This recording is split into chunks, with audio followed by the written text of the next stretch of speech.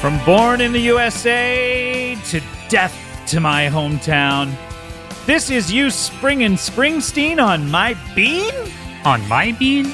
The comprehensive and encyclopedic compendium of all things da boss. This is good rock and roll. Music. Da boss. Is that what you said? Da boss. Da boss. Da boss. Welcome. If this is your first episode of You Springsteen on My Bean, welcome to our new listeners. My name is Scott Aukerman. I'm the host. I'm in pole position. Interesting. For You Springsteen on My Bean. And coming up just slightly behind me to my left is a man who is fan of the boss and a fan of a lot of things actually in life. You know what I'm not a fan of? What's that? I'm looking at the back of the box set of the album we'll be talking about today. And down at the bottom of the page, it says brucespringsteen.net. .net, yeah. He couldn't get .com. Couldn't get .com. I know. I wonder what. Here, let me look up what happens when if I. This is 13 years old, but it still is brucespringsteen.net. It is really. Yeah. So let me look up .com. What happens? Branded merch. It's just like some squatters site where Bruce Springsteen concert tickets. It's just the most. They couldn't outbid them, huh? Yeah. I don't know. I wonder what they were asking for. They must be real dicks asking for way too much money. Yeah. I bet Bruce Springsteen was trying to make all of his Mike Appel settlement money back. That's right. With the website. We'll talk about that a little later. But Okay. Please welcome my co-host. You know him from television and movies. No stage work, I don't think. You haven't been on stage in a long time, have you? Not for a while. You want to get back to Broadway? You want to tread the boards? You know, there's something I've always said about being on stage, Hmm. which is, being on stage and being in a production of a play, it's like walking a tightrope. Being in a film or a TV show, it's also like walking a tightrope, except the tightrope's been laid out on the floor. Wonderful. So there's no pressure and it's actually very easy. Yeah, but the very middle of your foot starts hurting after a while. Yeah. If you act long enough, the middle of your foot starts aches. Yeah, just aches very. And no one's foot has ached more than this guy right here. He's been in so many things over the past. Middle of my feet are worn out. But I do love movies and television shows. That's the thing. Why would you ever want to go to Broadway and be on a Broadway show when it's like you can get paid way more and work way less just being in a TV show and a movie? And get to do it over and over again till it's not shitty. You know him as the formerly known... I thought you were going to say as the Fonz. As the Fonz. You know him as the Bronze Fonz. He's the statue who came to life. Please welcome Adam Quadraro, a.k.a. Adam Scott. Hello. Hello. Hello. Hi. Adam, you went to New York over the week. New York City. Was it New York City? Yeah. Oh, I didn't even know that part of it. Really? I thought you went to Albany. No, I went to New York City, but I always try and make time for Albany. Always. You got to make a trip up there. Just because of Nexium. I always want to get us See, there. I missed the whole Nexium stuff, so I know the barest. Well, their headquarters were in Albany, and so I try and go up there and just check in with everyone. Check in and pay respects. See if they still have their branding. That's right. I try and visit the old office park where they had their gross headquarters. I don't know anything. And where they played volleyball. They played volleyball. See, this sounds every fun. night. Volleyball. Every night, though. Every night. I don't know about that. And you were you told me you saw a band while you were there. Could you be a little more specific? Musical band, not a wedding band. Well, would no wedding band be? Oh, wedding band, like a ring. Like a ring, yeah. Well, Isn't I saw that it. funny that you get a wedding band It's so weird. when you get married, but you also pay a wedding band? I mean, without that distinction, The Wedding Singer as a film wouldn't work. Doesn't work at all. And how many times is it? I'm sorry. Oh. Is this an episode of I Love Films? I guess it is.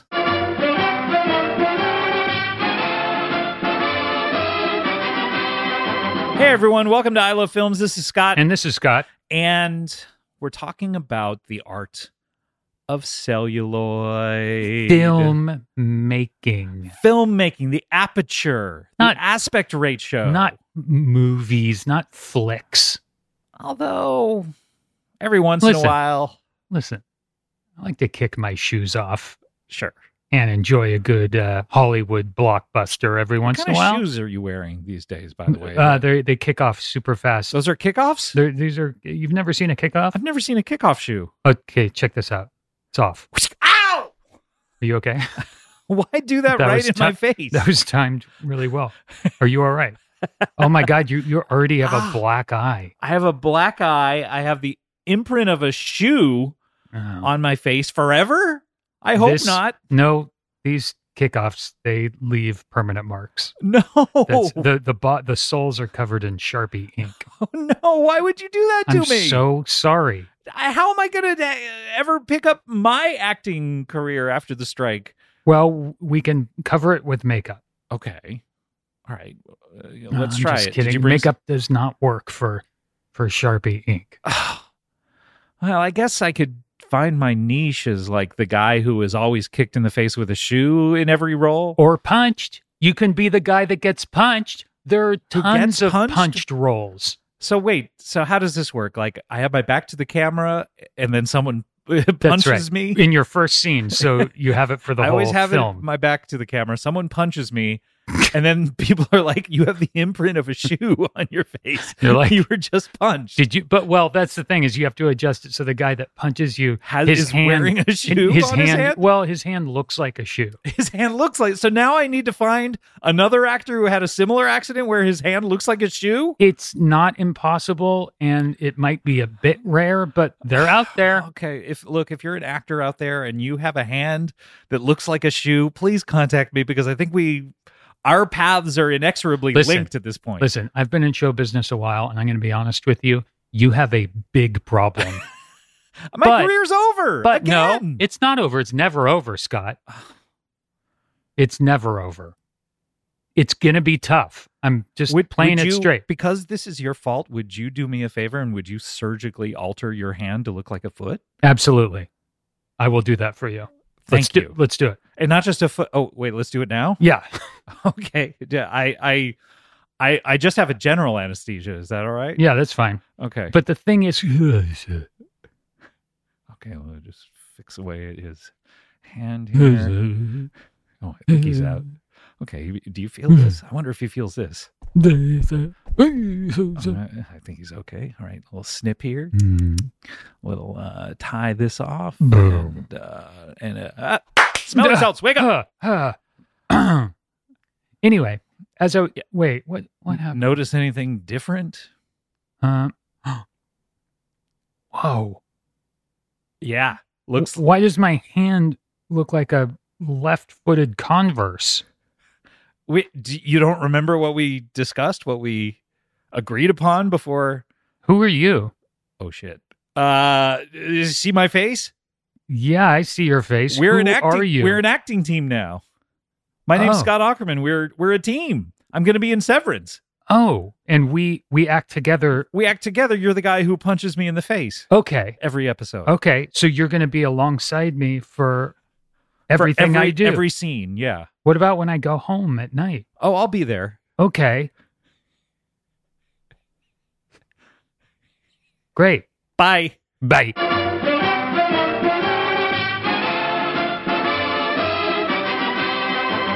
So wait, that was called I Love Films? I guess. Okay. I don't know. Why were we even talking about films? I don't know. Anyway, New York City. Oh, it's the the fifth character of the movie Manhattan. Fifth character. Oh yeah. Well, I mean, yeah. there's so many movies where New York City is Sure. The lead character, as far as I'm concerned. Yeah, above the title sometimes. New York City in. Yeah. New York City starring in Sex in the City. For one, that's one example. Yeah. Manhattan. Sure. Yeah. What are other New York movies? I can't think of any other one that's set in New York. The Little Island That Could. Oh, yeah. The Little Island That Could is good. Oh, wait. Oklahoma? Yeah. Okay. We could say. Technically. Yeah, that's New York. A lot of those people probably at least visited. Yeah, sure. They've been there. I mean, they talk about Kansas City. Everything's up to date there. So it's not too much of a stretch to think they went to New York. That's right. And I'm sure they dream about New York City. Sure. I mean, who doesn't? Yeah, exactly. Oh, what a great town. The Big Apple. I don't know what that is, why you would ever mention a piece of fruit. It's a nickname that I like to use sometimes. Okay. It's kind of weird. But I guess my point was, before we heard that episode of I Love Films, how many times does it ever happen where the officiant is up there at the altar marrying two people, and he says, "Can I have the wedding band, please?" And suddenly 8 people stand up and go, "Is it time?" Yeah. What song is that? That is Dixieland Jazz. It sounded a little like you were doing the dun dun dun dun dun dun dun. Yeah, that's dun, right. dun, dun, dun. Well, that's the traditional wedding I march. love when that's played in a wedding. Dun, dun, dun, dun, dun, dun, dun, Got to get everyone in the mood. For love. Okay, it's time for the father of the bride's first dance. I saw, you know what? I went to a party and the Strokes played in New York City. Wow. What kind of party is this that the Strokes play at a party? Was this like a backyard party? Or? By the way, talk about a New York band, right? Oh my God. These guys just, they reek of New York. They sure do. You look at them, you look at those guys and you just think, New York City. Oh my God. They smell like the alleys of New York City. Yeah. The streets. They smell like the vomit on the sidewalks of the Lower East Side. Yeah. And they look like skyscrapers. They look so much like the Empire State Building. They do. There's, in fact, Tom Hanks is on the top of one of their heads kissing Meg Ryan. It's so crazy. It's so cool. So it's like watching like five Empire State Buildings walk out on stage and just rip it up. Incredible to watch 5 buildings play music. Buildings. That's the dream. Have you ever even seen a building try to pick up a guitar? I've never even seen one building play music, right? Let alone 5 Empire State Buildings playing simultaneously. It was really cool. That's so nuts. Did they play great. Your favorite Strokes song? They played, they did. Which one? Well, currently it's You Only Live Once, and they played it. You think they'll do a sequel to that? You Only Live Twice? I hope so. I hope so. What's the sequel to that, though? You Only Live 3 Times? Thrice? I like 3 times. I like how it's like thrice rhymes with twice. Mm-hmm. But then let's keep it going, you know? Yeah. Quarice. Quinice. Quice. You know? And then Sice. Feist. Feist. 6 Ice. 6 Ice. Bud Ice. Bud Ice. That's where they got the name for Bud Ice. Yeah. You ever drink Bud Ice? Oh, man. Love it. You stopped drinking Budweiser, though. You were telling me about somewhere around a few months ago for some reason. What? You stopped drinking Bud Light? Yeah. You had some issue with the company? I don't know exactly what it was. But. Oh, yeah. They really upset me. Okay. Yeah, we don't have to talk about it. But that's right. Took me a second. I forgot about that wonderful controversy. That dumb, stupid shit. And now you're back. We're back in the same room, and we're rubbing elbows again, talking about the boss. The boss. And I'm gonna stop doing that. And our episodes have come out since we last did an episode, and people are raving about it. They're so happy we're back, and we're talking about a fellow podcaster, Bruce Springsteen, of course, his podcast with Obama. Oh, you're right. Are they? They're not still doing that. I I wish it was a weekly thing. Me too. Where they're just like, they ran out of stuff to talk about in their first 6 that they did. Yeah. Where they were like all, where it was like heavily edited and heavily scripted and all that kind of stuff. And then they were like, let's just bro out every week. And that's what, I mean, I listened to it and but they were talking about like America and work and family. It'd be so funny if they just did what we do, where it's like catching up with, hey, what'd you do this week? Yeah. Like, that's the podcast I want to hear. Obama. I feel like everyone would listen to that. Oh no, it would. I mean, it's so funny when these guys they go like, oh, what do people want to hear? What do we, And the thing people would listen to is the thing they don't want to do the most, right. Which is just like chit chat. Yeah.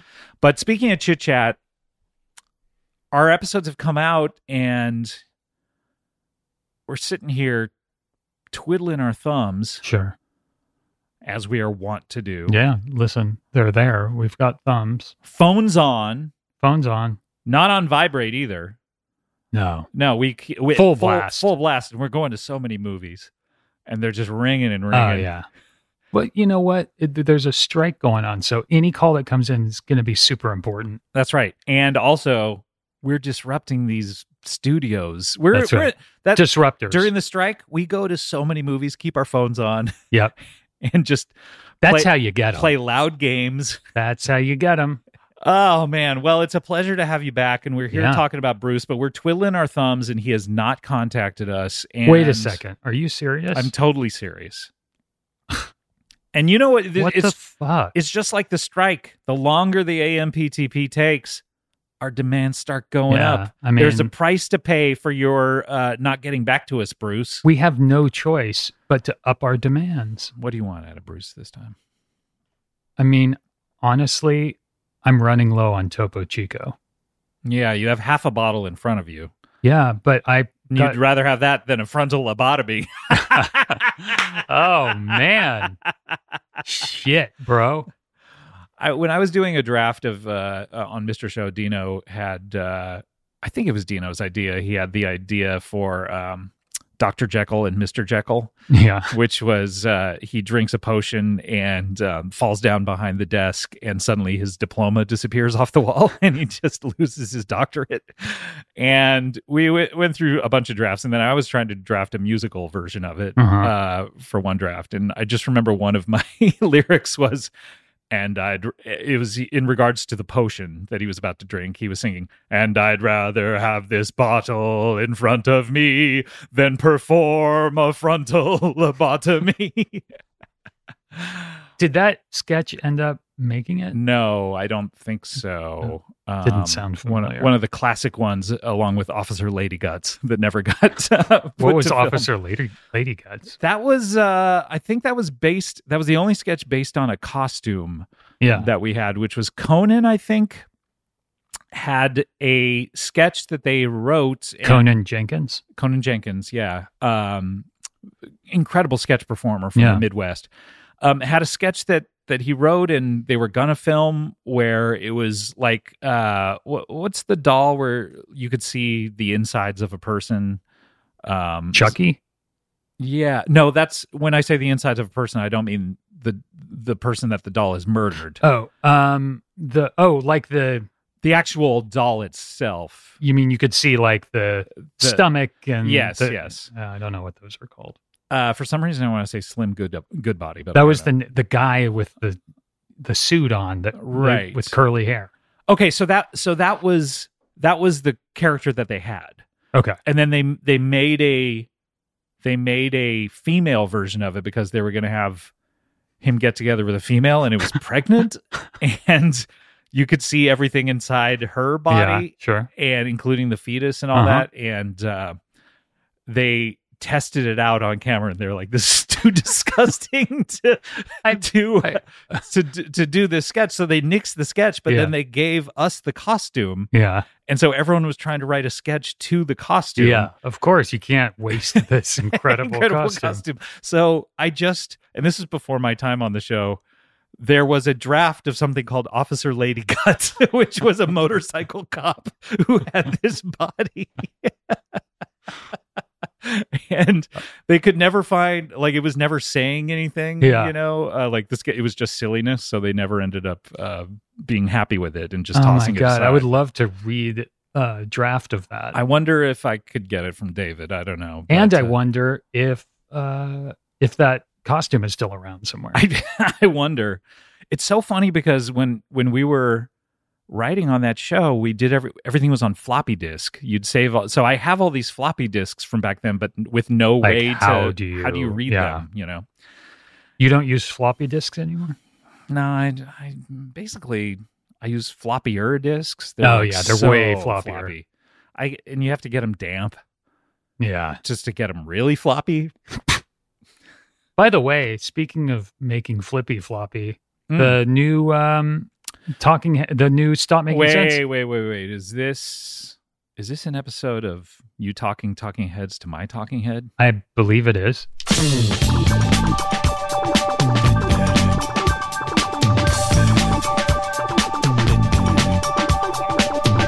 From something to something else, I don't remember. This is you talking heads to my talking head. The comprehensive and encyclopedic compendium of all things talking heads. This is good rock and roll music. Hey, this is Scott. And this is Scott. I think it was like from Once in a Lifetime to... Oh, yeah. To something else. I don't remember. I actually have no idea. Yeah. God, I wish I could remember, though. Man. I don't. I mean, why? Why do you wish that? It's my greatest regret. Okay. So anyway... Stop Making Sense is being re-released into good old IMAX theaters. Movie theaters. Finally. It's like church, okay? I feel like this is an episode of I Love Films. I think it might be.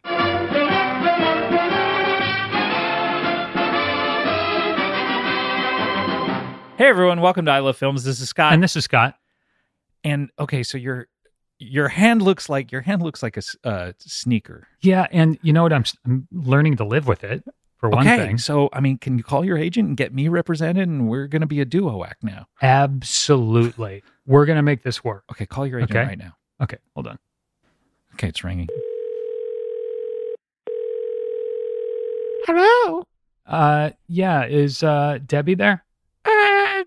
Who may I ask is talking? This is your client, Adam Scott. Adam Scott? Yeah. From Boy Meets World. Boy Meets World? Oh, were you the boy in Boy Meets World? No, I played a character named Griff Hawkins. Griff Hawkins, he sounds really cool and handsome. He was super cool. Girls really you'd be followed around by... Oh! Never mind. My panties are dropping just Jesus thinking about this. Christ. Okay. Debbie, we're getting off track. Wait, I'm not Debbie. I'm Debbie's assistant. Oh. What's your name again? My name is Marlifula. I'm sorry, Marlifula? Marlifula. You gotta say it like that. Marlifula, like you're singing. Marlifula. Yeah, you got it, honey. Oh, my pants are just dropping. Oh, God. Listening to you sing my name. Can I please speak to Debbie? No. Really? Yeah, sorry, no. I'm not wearing any pants or panties now. Okay. I can't go into the other room and talk to her. Marlifula, I'm hanging up. You don't have to tell me. I feel like I'm going to be liable for something if I stay. I would hear the click. You don't need to tell me. You're hanging up. Click. What happened? I couldn't hear. You know what? I feel like it's not going to be a problem. Okay. I just have to find another way to get to my agent. Okay. I don't think you don't over need the to phone call like a works. PR crisis person. You're not going to be Me Too'd from that phone call. If that phone call was recorded, there's going to be an issue. Okay. It won't be released, I'm sure. Oh, yeah. No, absolutely not. Okay. Anyway, hopefully you get a hold of her and we can, get back to work. I feel like we will. I feel like it's going to work out. Okay. Well, we'll see you next time. Thanks. Bye. Okay. Bye.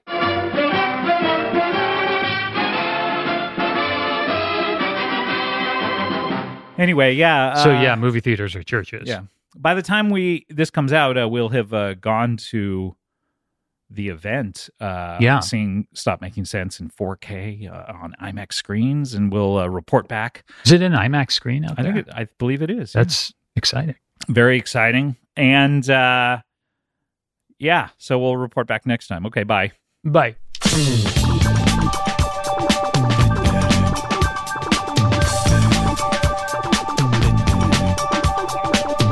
Weird app where they just talk about, they're gonna talk about something next time. Yeah, it's almost like, why even bring it up? I wonder. It's to fill time. Maybe. We're yeah, do you have another request of the boss, because we can ask for anything? No, I'm just honestly, I'm just running low on just Topo Chico. Did you want to ask him for some? Yeah, I feel like that's what I'm doing by mentioning it, right? Like adding it to our list of It demands. seems very passive aggressive to me. Like you bring it up hoping that I'll go, well, okay, we can ask him for some. Like, why But isn't that what we're doing? just Is say we're what you listing? I want, let's say, 7 12 packs of Topo Chico delivered. You want 84 bottles of Topo Chico? 84 bottles delivered to my front doorstep. Okay. Right to your front? By Bruce. By Bruce himself. Or an associate. Does if he's have busy. I don't think he's going to be busy. Really? Yeah, just make it be by Bruce himself.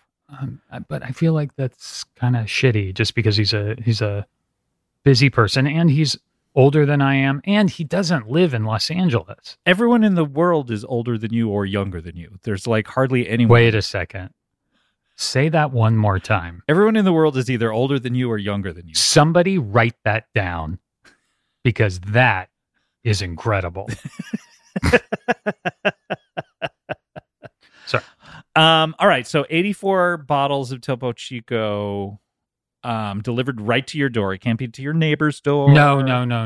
And it has to be on, let's see, Tuesday. Tuesday would be good. Let's You're say, at home on Tuesdays? If I'm not, someone will be there. But someone's always there at home on Tuesdays? What's going on Tuesdays? That someone's always at the house? I can't disclose what's going on Tuesdays, but I will say you can deliver it between 9:30 a.m. and midnight 2 days later. Okay, so really anytime Tuesday, Wednesday, or I don't like Thursday. saying I don't. Let's But just Tuesday, say, we'll let's just say say Tuesday or Tuesday. 2 days later. Tuesday plus 48 hours or Okay, so. don't worry about those other days. Just Exactly. Tuesday or 2 days later. Okay, so Topo Chico, what do I want? Yeah, what do you want? You know what I really want is, I want autographed pictures. You know what? Like 8x10 glossies. That's really nice. You know, like, and would it kill you to make out a personal message? You know, to us? Yeah. On both of them. One apiece. I'll tell you. What kind of message are you looking for? You know, something substantive, you know? Yeah. Something substantial. Substantive. I think I was caught in the middle of both of those words. Yeah. I mean, listen, it happens to the best of us. Yeah. Okay, so something that has meaning. Has meaning. I want, you know, like maybe talk to my family about what I'm like. Yeah. You know, like what, you know, just none of this like tossed off bullshit that you probably do on all the 8x10 glossies that you sign every day of like, yours in bosshood, Bruce. Love ya. Love you, mean it, Bruce. I'm sure that's probably what he writes. Probably, but no, I just want, I want something nice that I can put up on my wall. I probably won't frame it. I'll probably just put a thumbtack into my wall. Yeah. But, so that's our new demands, Bruce. 84 bottles of Topo Chico. On the wall. And why are all these bottles on the wall? Bottles of beer on the wall? Yeah, that's where you put them. That's where you put your bottles of beer. What's put wrong? Them in the fridge. No, you put them on the wall. What? This fucking song is weird. Also, hey, speaking of that, though, I know the song is weird, but I love the song. 99 bottles of beer on the wall. Would you maybe do an album where it's just you counting down from 99 to 1 bottle of beer on the wall? I was going to say he should cover that song. It's one of the great songs. One of the great songs. So that's another demand we have. Okay. We want 84 bottles of Chico. We want one signed autographed 8x10 glossy picture a piece that we won't frame. We'll just put thumbtacks on the wall. Thumbtack, yeah. And do we need a thumbtack as well? We need thumbtacks, yeah. Give us a box in case any of them don't work. Okay. You ever have a thumbtack that just bends when you try to put it into the wall? It's a real bummer. It's the worst. So give us a whole box just in case that happens. And then we want you to make a whole album where you cover 99 bottles of beer on the wall and you count. It's just one song, one track all the way through, and you count down to 1. Yeah. Those are our demands. How long does that usually take? Usually a bus ride. So I would say 25 minutes. Yeah, usually anywhere you're going on the bus, it's like 20. So maybe it's an EP. Okay. So, well, then let's fill it out. Maybe he also covers Louie Louie for 20 minutes. Yeah, okay. What other songs? Wheels on the Bus? Yeah, Wheels on the Bus is good. Yeah. Just bus songs. Bus Louie songs, Louie, yeah. Another one rides the bus? Yeah, Okay. another one rides the bus. We want you to sing 99 bottles of beer on the wall, which you traditionally sing on a field trip while you're on a bus. That's right. We want you to sing Wheels on the Bus. Yep. Another one rides the bus, which is, of course, Weird Al's parody That's of right. Another One Bites the Dust. Yep. Magic Bus by The Who. Mm-hmm. Not Are we getting rid of Louie Get Louie? rid of Louie Okay, Louie, yeah. Anything by the Bus Boys, like Cleaning Up the Town, which was written for the movie Ghostbusters. Yeah. No, it's not Cleaning Up the Town. It's The Boys Are Back in Town. No, that's a different song that they did. Oh. Cleaning Up the Town was those Ghostbusters came and cleaning up the town. Boys Are Back in Town in 48 Hours. I believe it was, yes. Okay. Okay, so but either of those songs are fair game because great, they're by the because Bus it's Boys. Boys. But if you want to sing, I would love to hear Bruce Springsteen sing the word Ghostbusters. I remember listening to Eddie Murphy Comedian, which was the album of Delirious as a kid, and he always said, "Hey, how about a hand for the Bus Boys, everybody?" And as a kid, always thinking like, "Wow, he's really giving it up for all the bus boys that work at the." Oh, that's funny. Yeah. But I would like, you know what? I'm scrapping the bus idea. Okay. I just really want to hear Bruce sing the word Ghostbusters. So any song that has the word Ghostbusters in it. So primarily Ghostbusters. Yeah. Bobby Brown's On My Own. We're the Ghostbusters and we're in control. Whoa, he mentions the Ghostbusters? Because it was for Ghostbusters 2. It was the theme, yeah. Wow. Bus Boys Cleaning Up the Town. Okay. I think Elle King did a song for one of the newer Ghostbusters one, the Paul Feig one. Okay. And then our buddy Paul Rudd, he's in those new Ghostbusters films. Was there a song for those? I think there was, but what I'm getting to is, Bruce, you record this EP of songs, all Ghostbusters songs, and then give it to Paul. You probably can get some of the songs in the new movie. Oh, that's such a good idea. And you get a sync license. Oh, that's a great The money idea. just starts fucking rolling in, bro. If Bruce Springsteen made an EP of all Ghostbusters songs. This is one of our demands. It's a great idea. We need it, Bruce. We need it, and I'm expecting that our next episode will be the 2-on-1 interview, 6 hours, all chit chat. With Bruce. So, don't be surprised. I know you were disappointed when you clicked on this one and it's for Darkness on the Edge of Town, but and it's not the interview, but hopefully Bruce will get back to us, and then we'll tack on the Ghostbusters EP as like a bonus at the end of the episode. Yeah, we'll play the entire thing. Yep. All right, we need to take a break. When we come back, we are going to be talking about the album Darkness on the Edge of Town. Very exciting. You excited for this one, Adam? Oh, yes. All right, let's take a break. When we come back, we're going to be doing that on You Springin' Springsteen on My Bean. We'll be right back.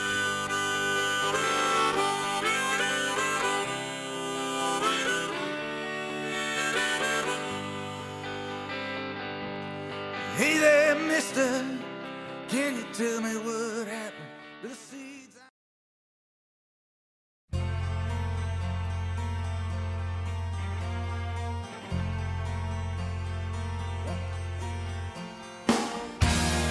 Welcome back. You Springin' Springsteen on My Bean. And Bruce did not get a hold of us during the break. No call, no text. No. He is incommunicado. Huh. Well, whatever. Whatever, Bruce. All right, buddy. You ready to do this? We're talking about the album called Darkness on the Edge of Town by Bruce Springsteen. Mm-hmm. Yeah, let's go through some stats. Released June 2, 1978. Beginning of summer. Yeah, like I would imagine school let out probably, Memorial Day was probably a few days earlier. Yeah, probably. Well, let's run the numbers on that. I wonder what day June 2. It was You probably got a calendar? It was probably a Tuesday because Yeah. So June 1 would have been a Monday, which means then Memorial Day would have been on Friday. Oh man, that must have been a great weekend. been on Friday. Wasn't Memorial Day? Isn't it Memorial Day the 31st or the 30th? It's always the last Monday of. Oh, it is? Yeah. So it would have been the 24th or no, the 25th. Perfect. 25th. So this is like just 8 days after Memorial Day. So Memorial Day weekend would have been the weekend before this album came out. Yeah. That's when the holiday would have fallen. So you can listen to this album and probably, unless people had an advance copy, not played at a lot of Memorial Day barbecues in 1978. Yeah, probably not. Probably zero. Sure, maybe John Landau. He probably had one. Played it. He was cooking up some baby back ribs. Hot dogs, burgers. But Bruce Springsteen was probably at John Landau's barbecue. Do you think he would have wanted to hear it? I don't know. Hey, Bruce, do you mind if we put on your new album, Darkness on the Edge of Town, in this backyard barbecue? But John, it's Memorial Day. Time to remember the troops and all that. Well, some of the album is kind of looking back at the ramifications of the Vietnam. Say no more. Put it on. Put it on. Rip it up. Meanwhile, everyone in it, all around everyone else at all their parties are like, "What's that sound?" Yeah, we haven't heard this album because it hasn't come out for another 8 days. I wonder if Marvin Berry was there. I hope so. I've got a new sound for you. You don't hear a lot about Marvin Berry. You know, such an unsung hero in the Chuck Berry history and the whole history of rock and roll. Well, he's responsible for rock and roll. He's responsible, and yet you don't hear. He was never inducted into the Hall of Fame. Nope. They should do a fake induction for Marvin Berry and get the actor who played him just to liven this shit up, man. It's like, you ever go to one of those Rock and Roll Hall of Fame things? Never. I've never been invited. No. I've had friends. I went to the actual Rock and Roll Hall of Fame. Oh, I went to the Rock and Roll Hall of Fame. When we were on tour last year and had a fun time. And I would go if they invited us. Yeah. Have they? I mean, we've been doing this show for now 9 years. Yeah. Has the Rock Hall of Fame, first of all, they should induct us. I think it would make sense. I think it would be only appropriate. Look, you want to get some younger viewers. It's all these fucking boomers are dying off and everything. Induct Scott and Scott into the Rock and Roll Hall of Fame in your podcasting arm. The thing is that they would have to put up some sort of display in the permanent museum. Yeah. Oh, yeah. Not one that gets like taken out after 3 months or whatever. We want a permanent display. Yeah. So they may have to build like a new wing or something. Probably. That's fine. Sure. We'll pay for it. Yeah, we can raise the money.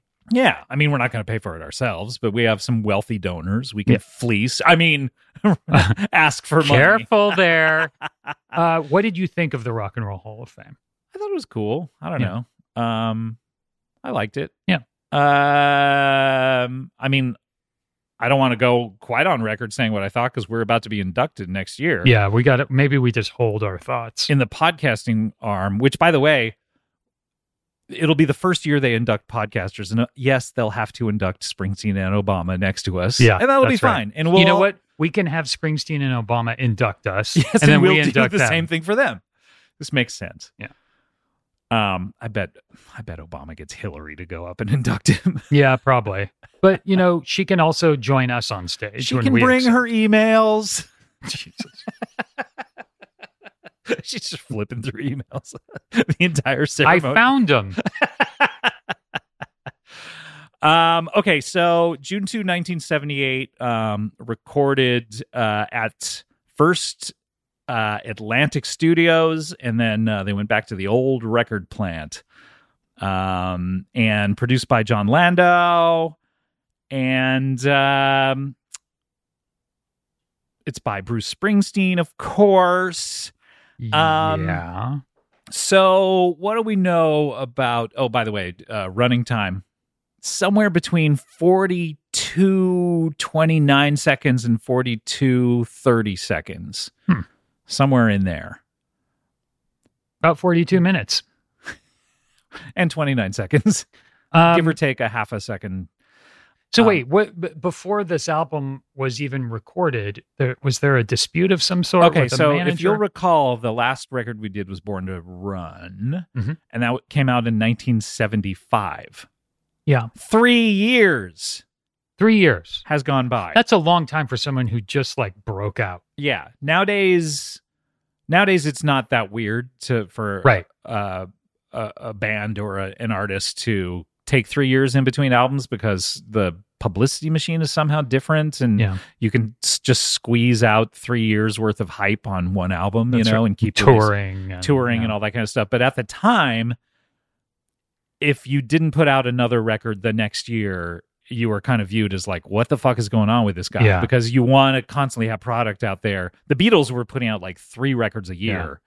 And Bruce Springsteen, his first 2 were in 1 year. Yeah. And suddenly it's 3 years and he doesn't have any product out. Well, remember in the Beatles documentary, the Get Back, where they had like 3 weeks scheduled to record their album? Right.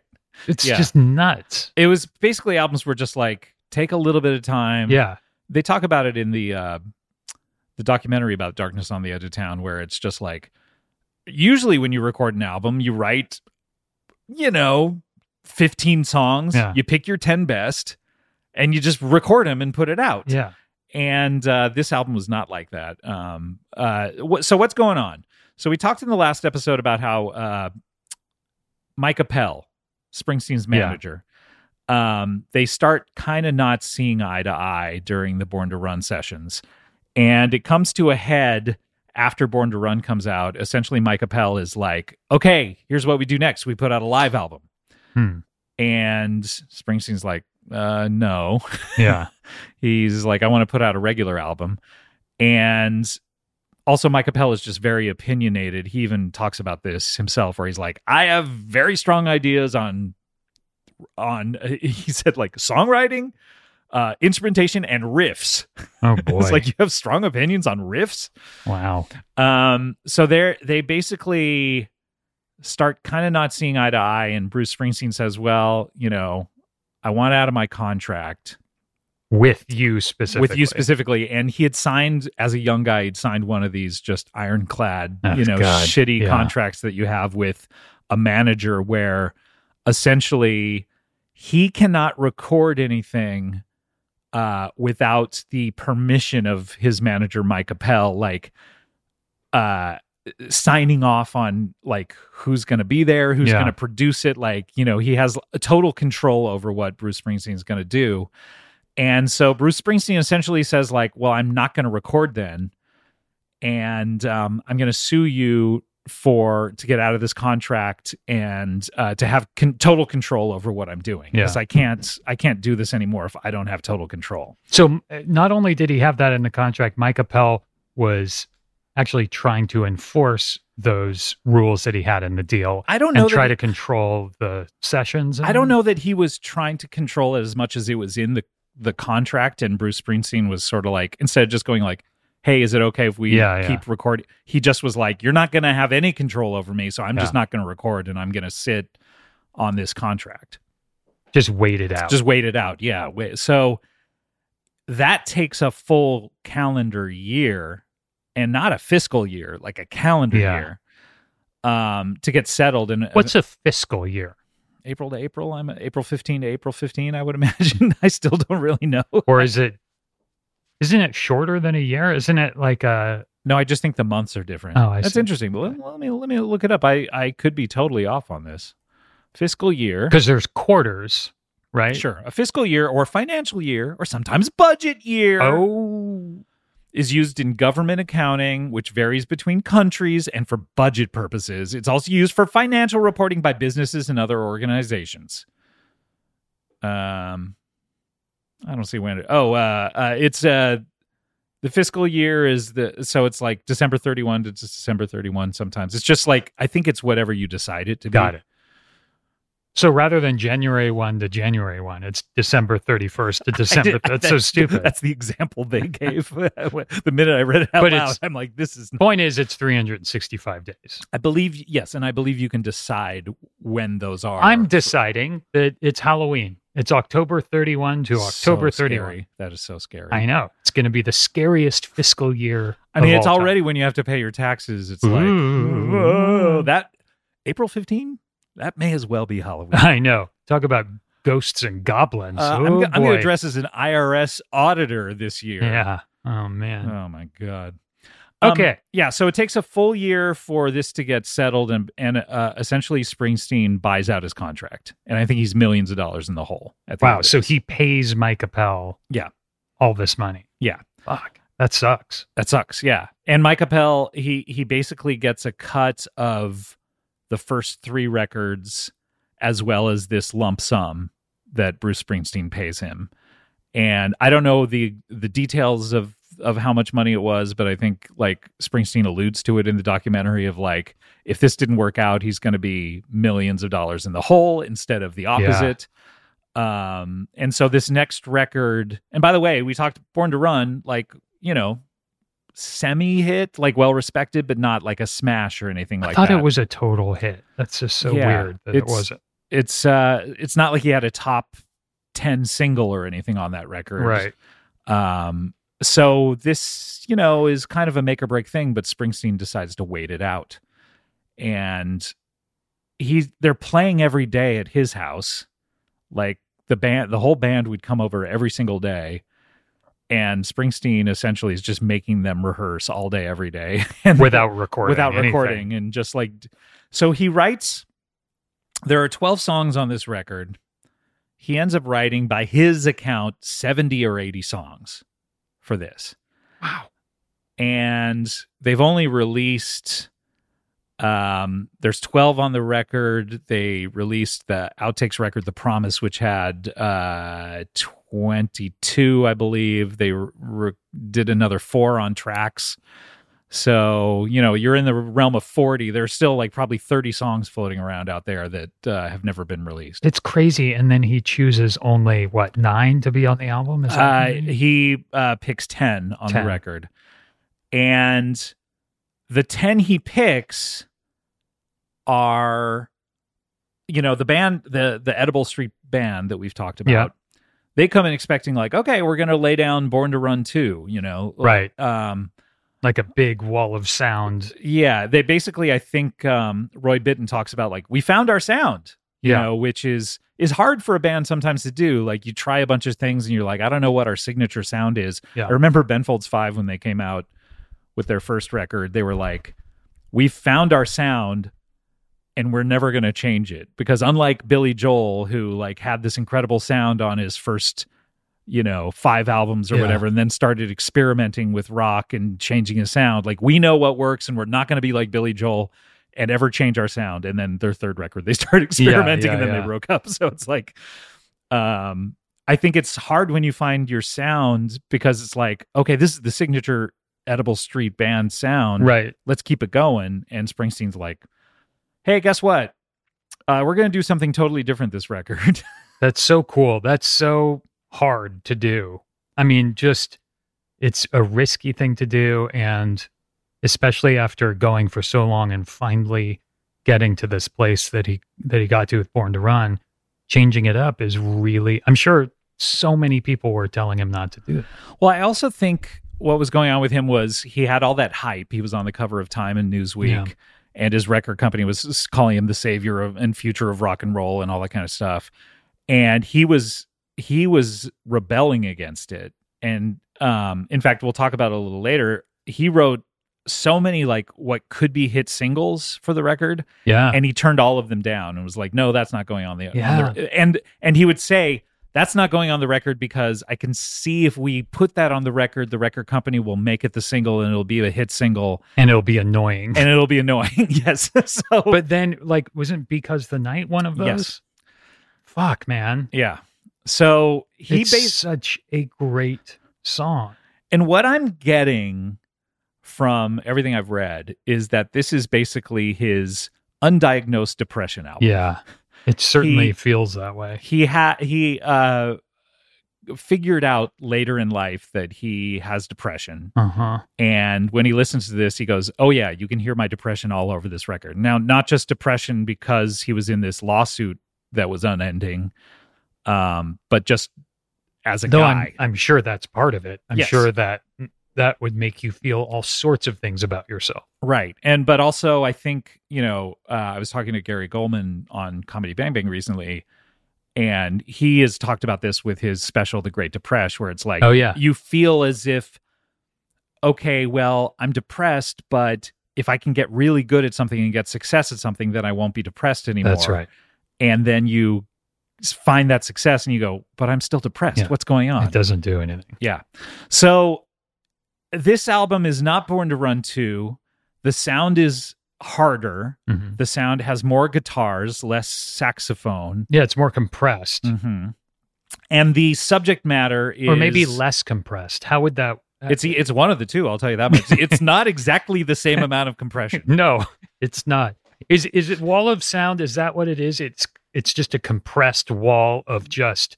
Wall of sound, as I have heard it described, is a lot of sounds layered on top Just of each layers other, but of- there's a lot of bleed in between the mics. That's right. Where you can hear...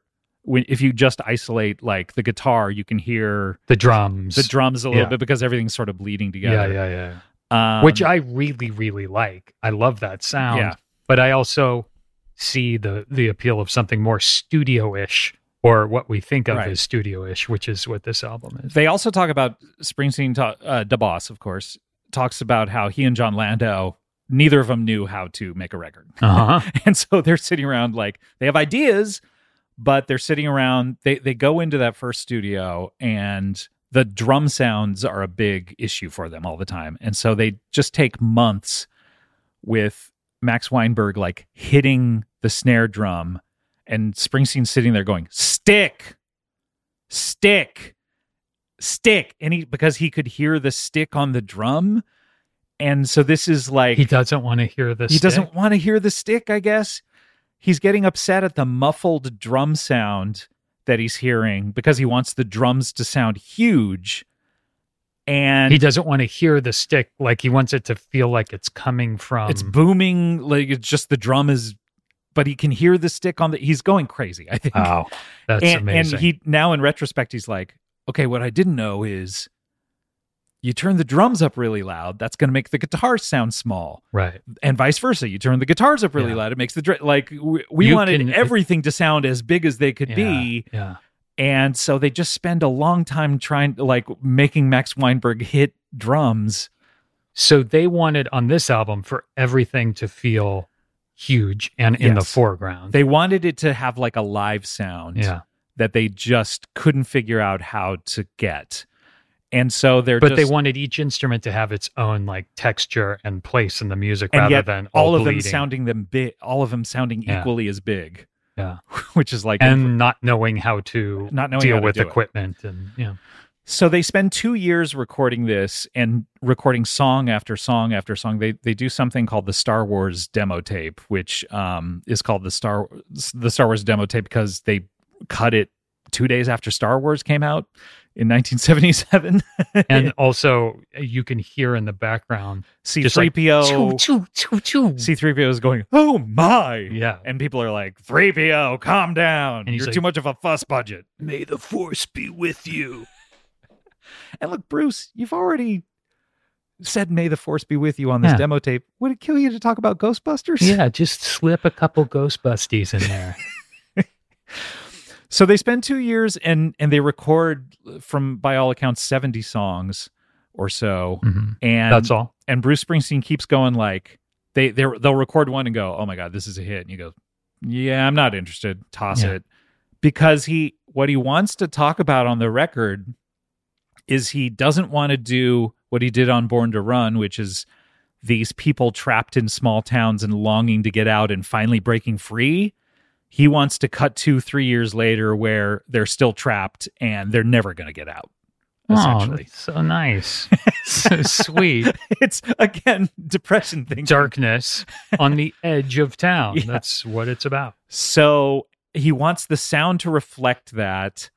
And they just keep recording these songs, and Jimmy Iovine is there, and he's like, "It's a hit, Bruce. It's a hit." Yeah. And he's like, "Get rid of it." That's why later when Patti Smith is looking for a song, Yes. Jimmy Iovine's like, "Hey, I got something for you, Right. Patti."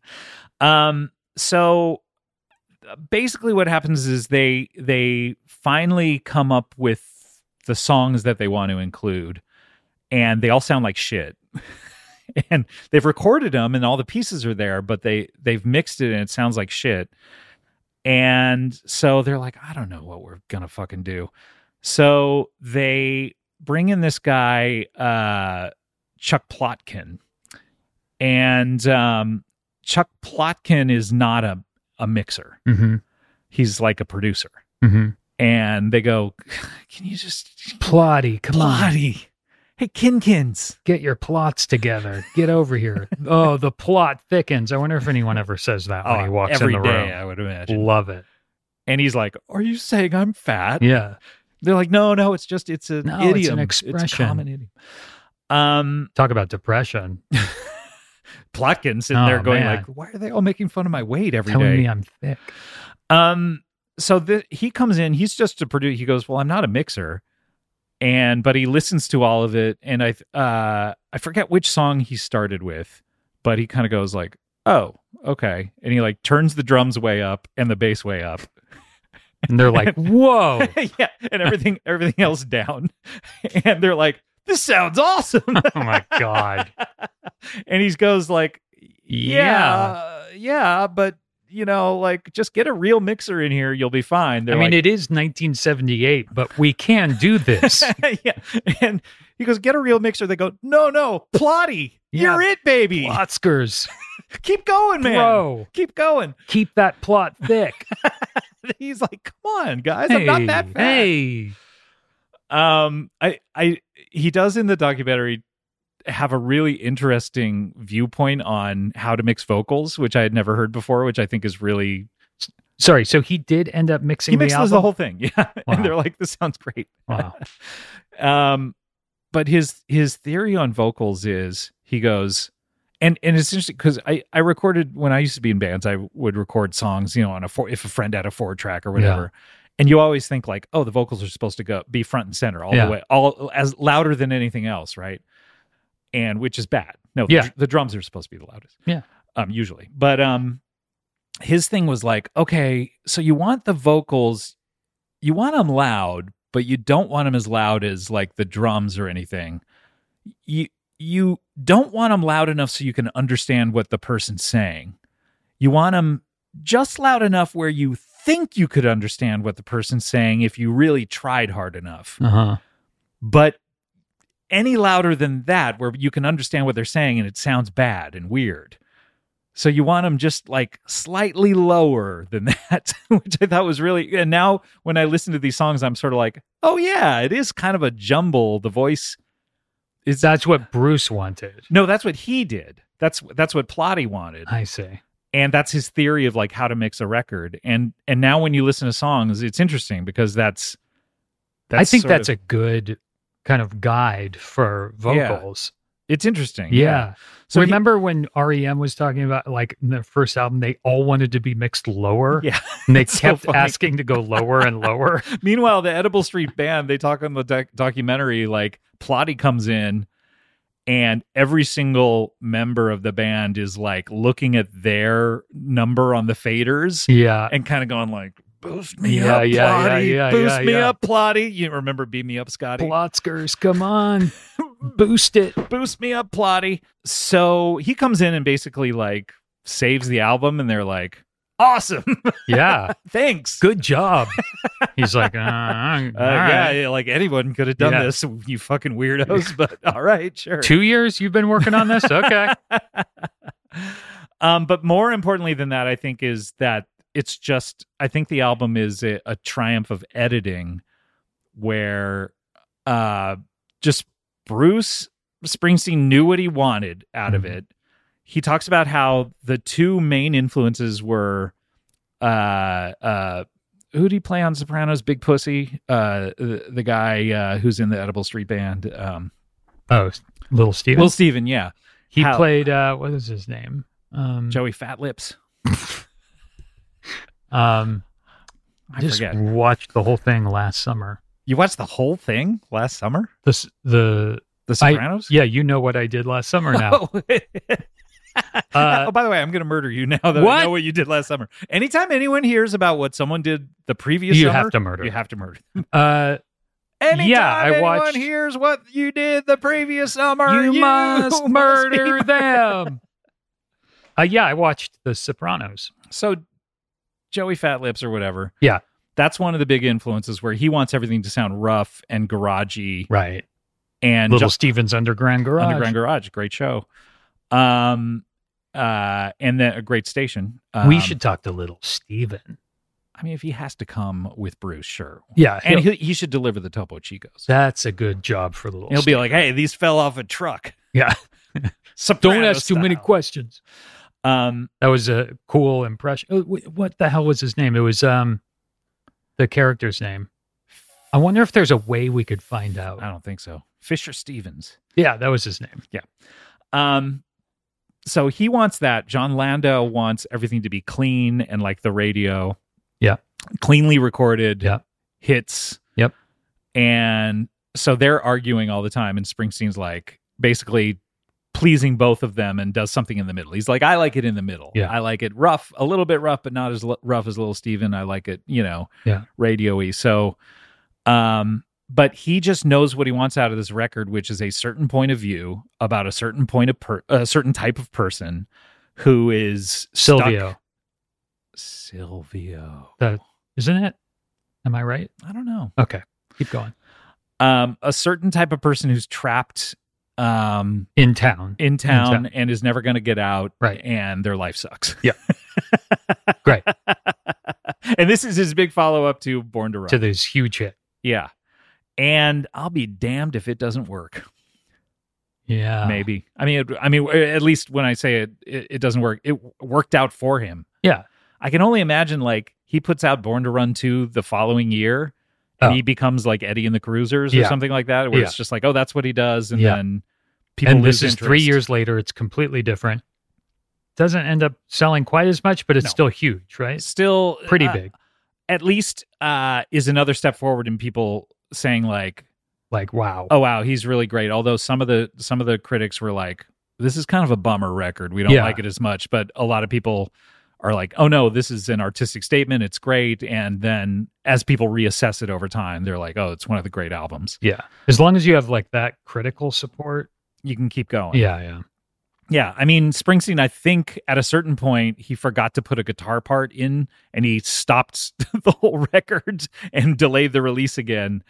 And to record a guitar part, not to even record it, because he forgot to mix it in, and so he just like turned the fader up on literally one part before a sax solo. Oh Jesus! On one song. So, must be nice to have that kind of budget. Yeah. Yeah. All right. So we have to take a break. That's the story of the record. When we come back, though, we're going to listen to the songs on the record and talk about what we think about them. Adam, are you ready for this? Yeah. Well, you should sit on your little butt for a little longer because I know you're ready for it, but we have to take a break. So when we come back, we're going to hear Darkness on the Edge of Town on You Springin' Springsteen on My Bean. We'll be right back.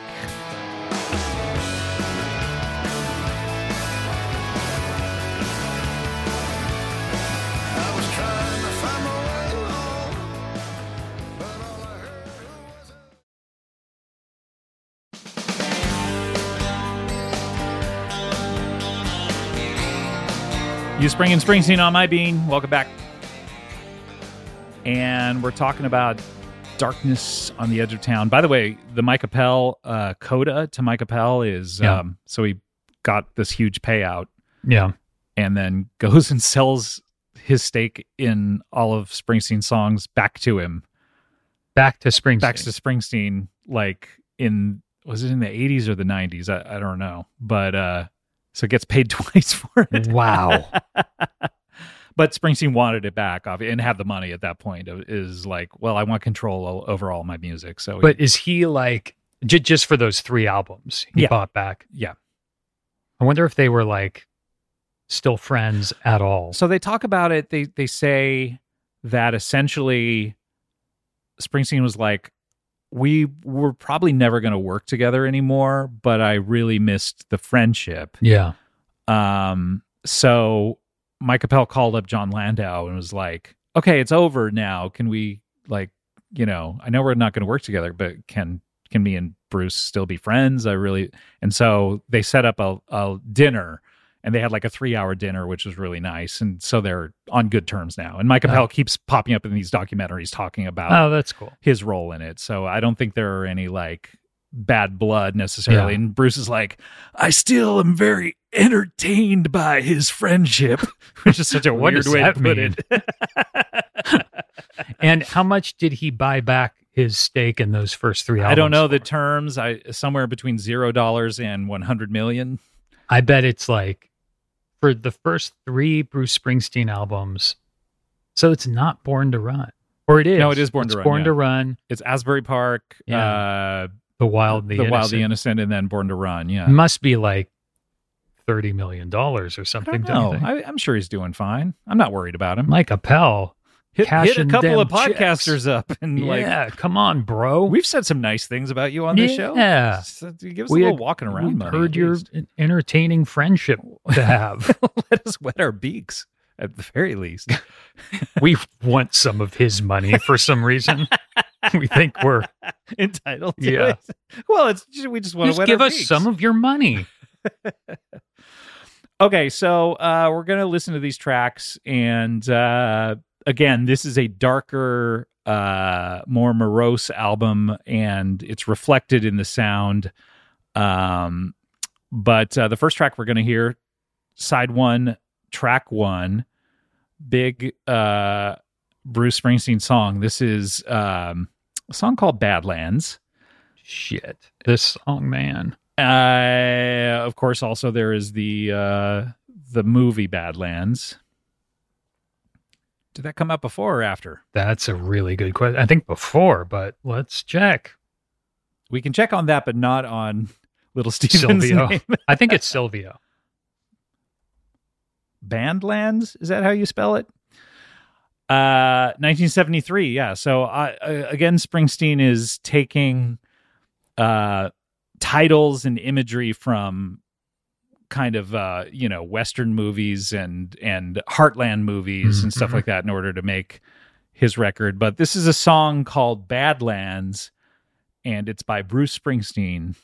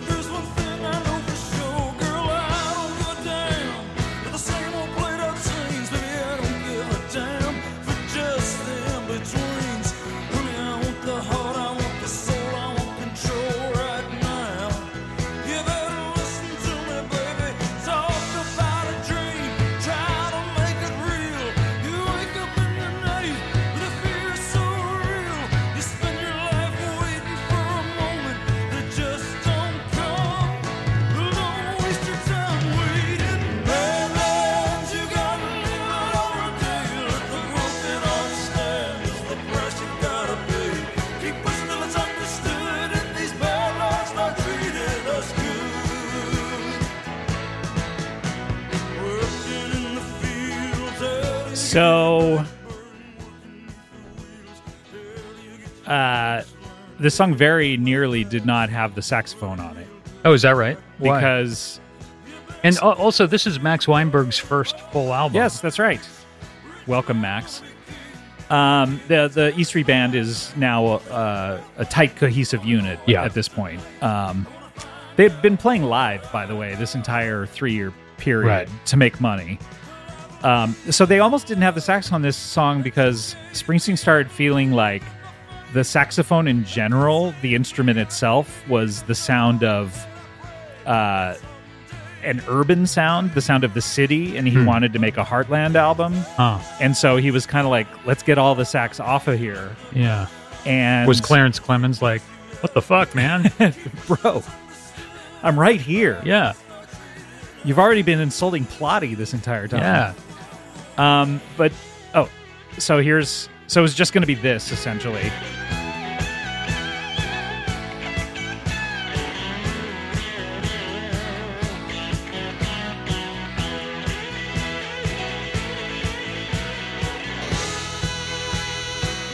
God, what a bad move that would have been. Yeah. Well, everyone thought it was going to be a bad move, and so they finally talked him into it. And of course, it's great. It's great. But he was just kind of like in this headspace where he's rebelling against this, because the saxophone is like New York State of Mind. Yeah. But Clarence Clemens, I guess, is like cool with it and he has this sort of well-rehearsed line where he's like, you don't want too much sax on the album because anything more than what you got makes you a sax addict. Oh, boy. Well, he can say whatever he wants. Well, R.I.P. to the big man, of course. Yeah, he's the fucking best. Yeah. By the way, the main riff is sort of a take on the Animals' Don't Let Me Be Misunderstood. Oh, interesting, yeah. Do you want to hear I sure do. That song? And we can sort of figure out exactly how the riff differs, but Don't Let Me Be Misunderstood by the Animals is right here, and let's hear it on this show. Yeah. Do they don't get a writing credit? No. Because it's like it's either a minor turned into a major or vice versa. What a great song.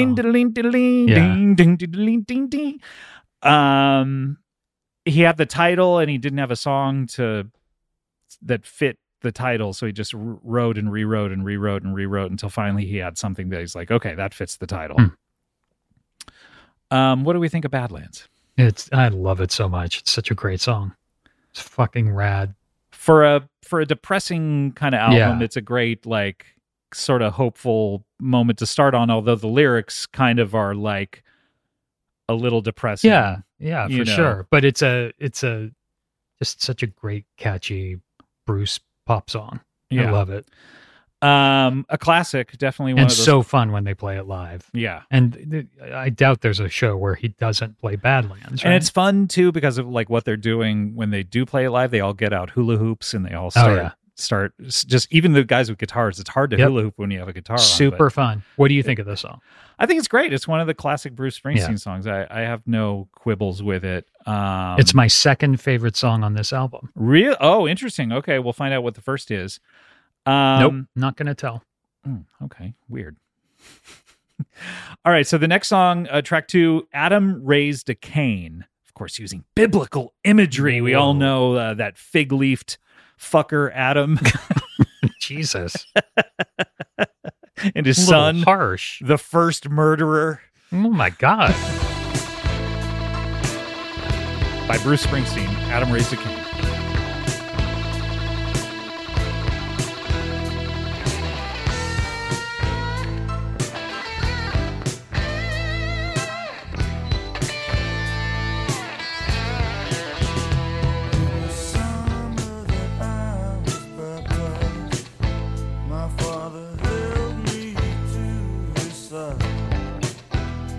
As they put me to the water, he said,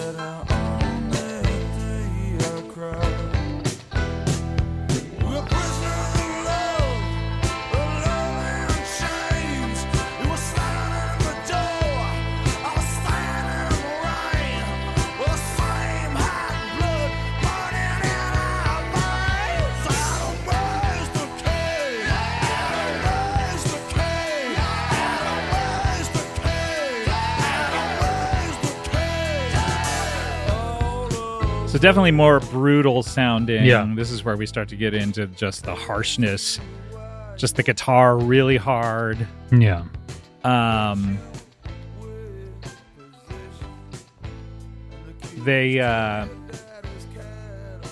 Plotty, when he was brought in to mix the whole record, when they go, come back tomorrow and do the whole thing. Yeah.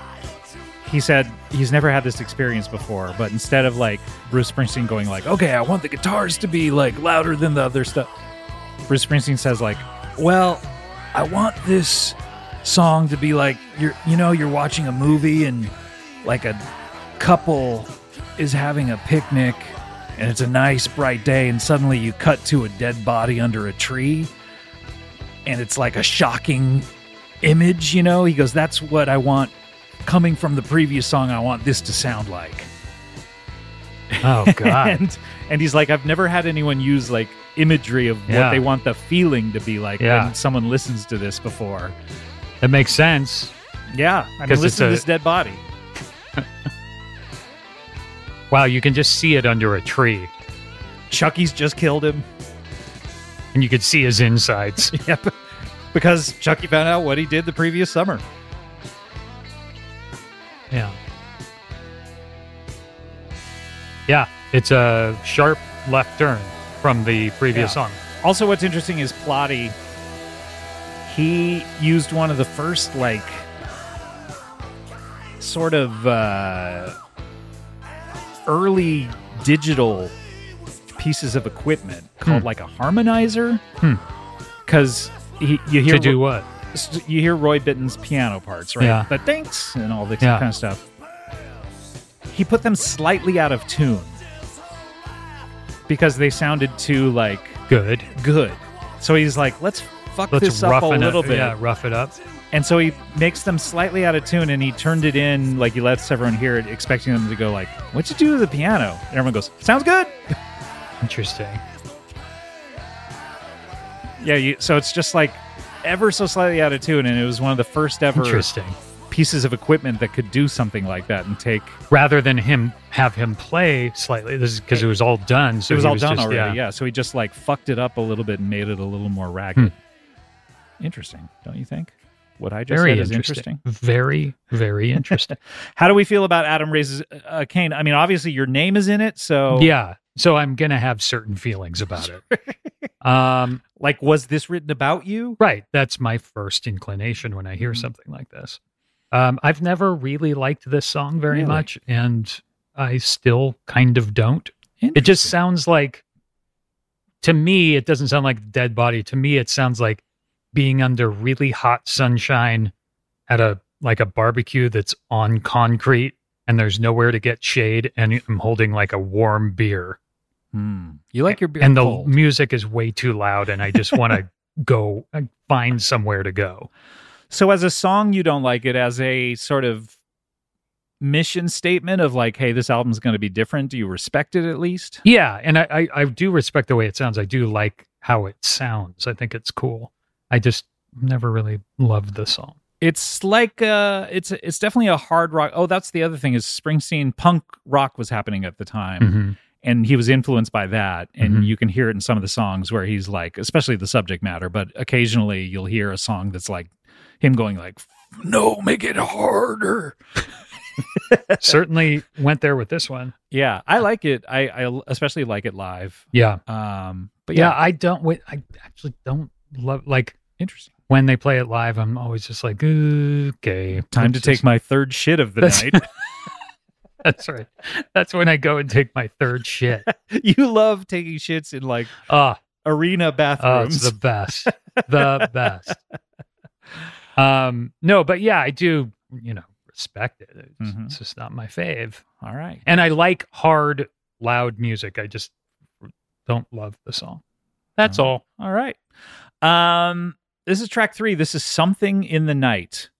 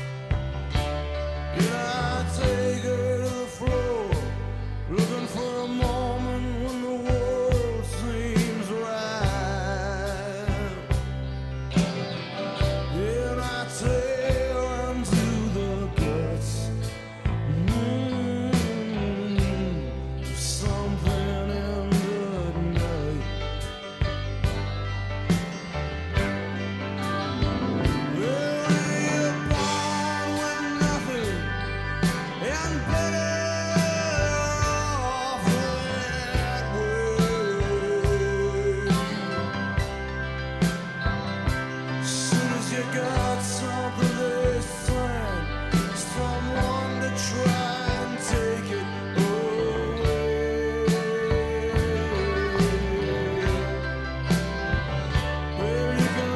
The song's half over, and I feel like it hasn't really started yet. Yeah, it hasn't really hit. I mean, he kind of hit the chorus, but not like a huge change. This is sort of like a live take. I think they recorded it the very first night they were recording, and then they did a few overdubs on it and stuff.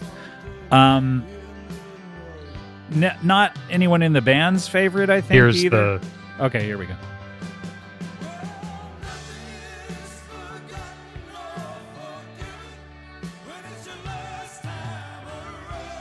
That's pretty great. I like that. We are 3 minutes and 14 seconds into it, though. How long is the song? 5:14. Yeah.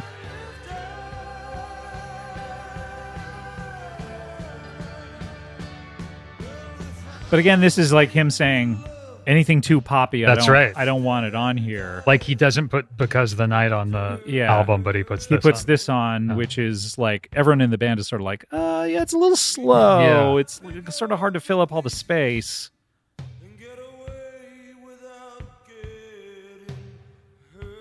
And I think he was sort of directing the band during it too, because Max Weinberg talks about how there's a part where Springsteen like cuts him off, and so he stops playing, and it like skips a beat a little bit and stuff. He goes, "That was all just like with this song in particular." The song, at the very end of it. I'll see if we can hear it when it comes in.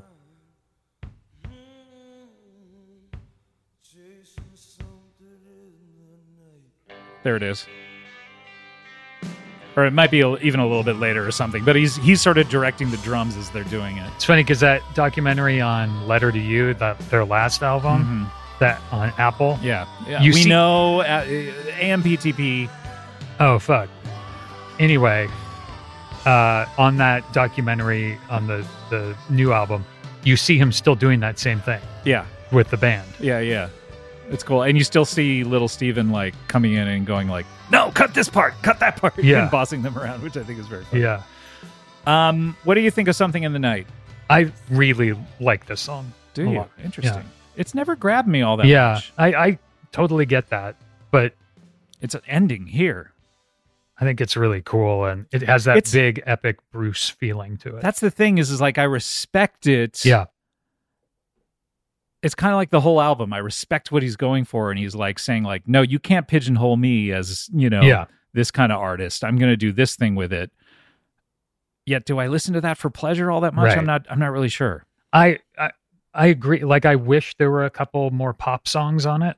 It's the two of the big singles are the last two songs. No, not the very last two. But I was surprised that. Is it Prove It All Night? Prove It All Night is the second to last song. That was the first single. That was the first single. Yeah. It's so crazy. All right, well, let's keep going on the first side. This is track 4. This is Candy's Room by Bruce Springsteen. This is my favorite part right here. I love This reminds you of being a robot. There are pictures of our heroes on the wall. To get to Candy's room, gotta walk. Darkness, the Candy's hall. Strangers from the city. Call my baby's number, and they bring her toys. When I come knocking, she smiles pretty. She knows I want to be Candy's boy. That part is inspired by Barry White. Really? Yeah, the hi-hat part. Because of the spoken... Oh, it's not... The spoken thing reminded them of a Barry White song, so they'd start doing this sort of disco hi-hat. Oh, interesting. It's not trying to remind them of being a robot?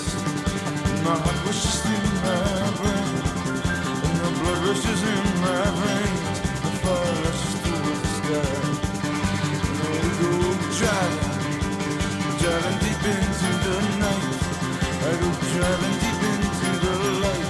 Candy's eyes. She says, baby, if you wanna be wild, you got a lot to learn. Close your eyes, let them melt, let them fire. Let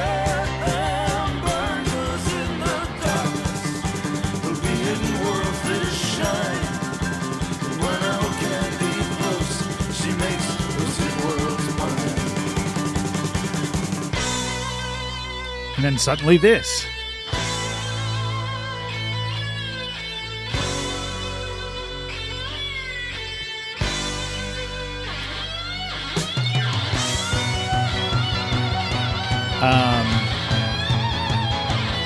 What do we think? This is awesome. It's an incredible song, So and then cool. and just when you're thinking like, oh, it's a pop song, suddenly it goes into that part. I know. It's again him rebelling against it being too poppy, but I listen to the guitars. It's so great, and the harmonizing is incredible too.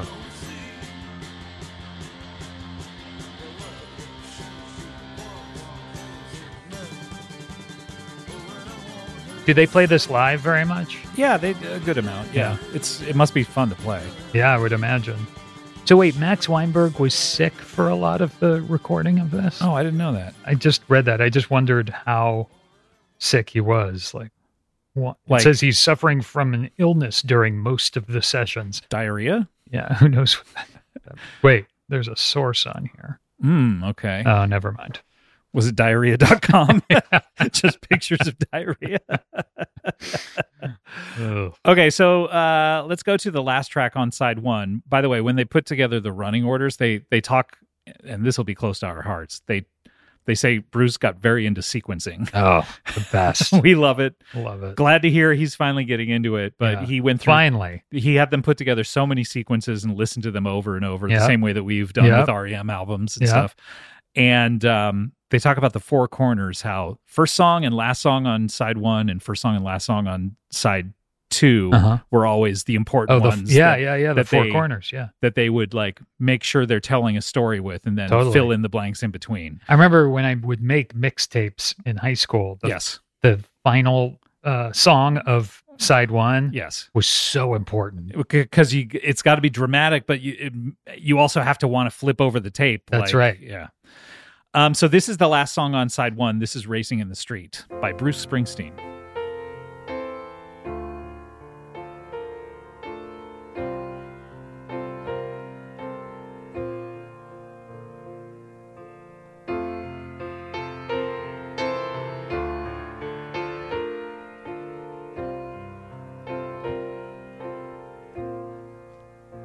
I got a 69 Chevy with a 396 Fuelie heads and a hearse on the floor.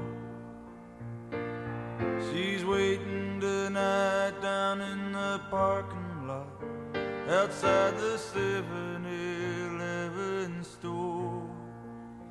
Me and my partner, son, he built her straight out of scratch, and he rides with me from town to town. We only run for the money, got no strings attached. We shut 'em up and then we shut 'em down. Tonight, the strip's just right. I wanna blow 'em off in my first heat. Summer's here and the time is right for racing in the street. We take all the action we can meet. This is a kind of a longer song. Now, So I would we'll imagine break this in is here. the Yes. last song on side one, right? Yeah, what I said right before we played it. Yeah, Oh, is that what you said? sure. Nice to hear exactly knew- how much you're listening to me. No, I knew we were talking about the four corners, but so Promised Land is the first song on side two. Yeah. This song kind of is the whole album to me in a way.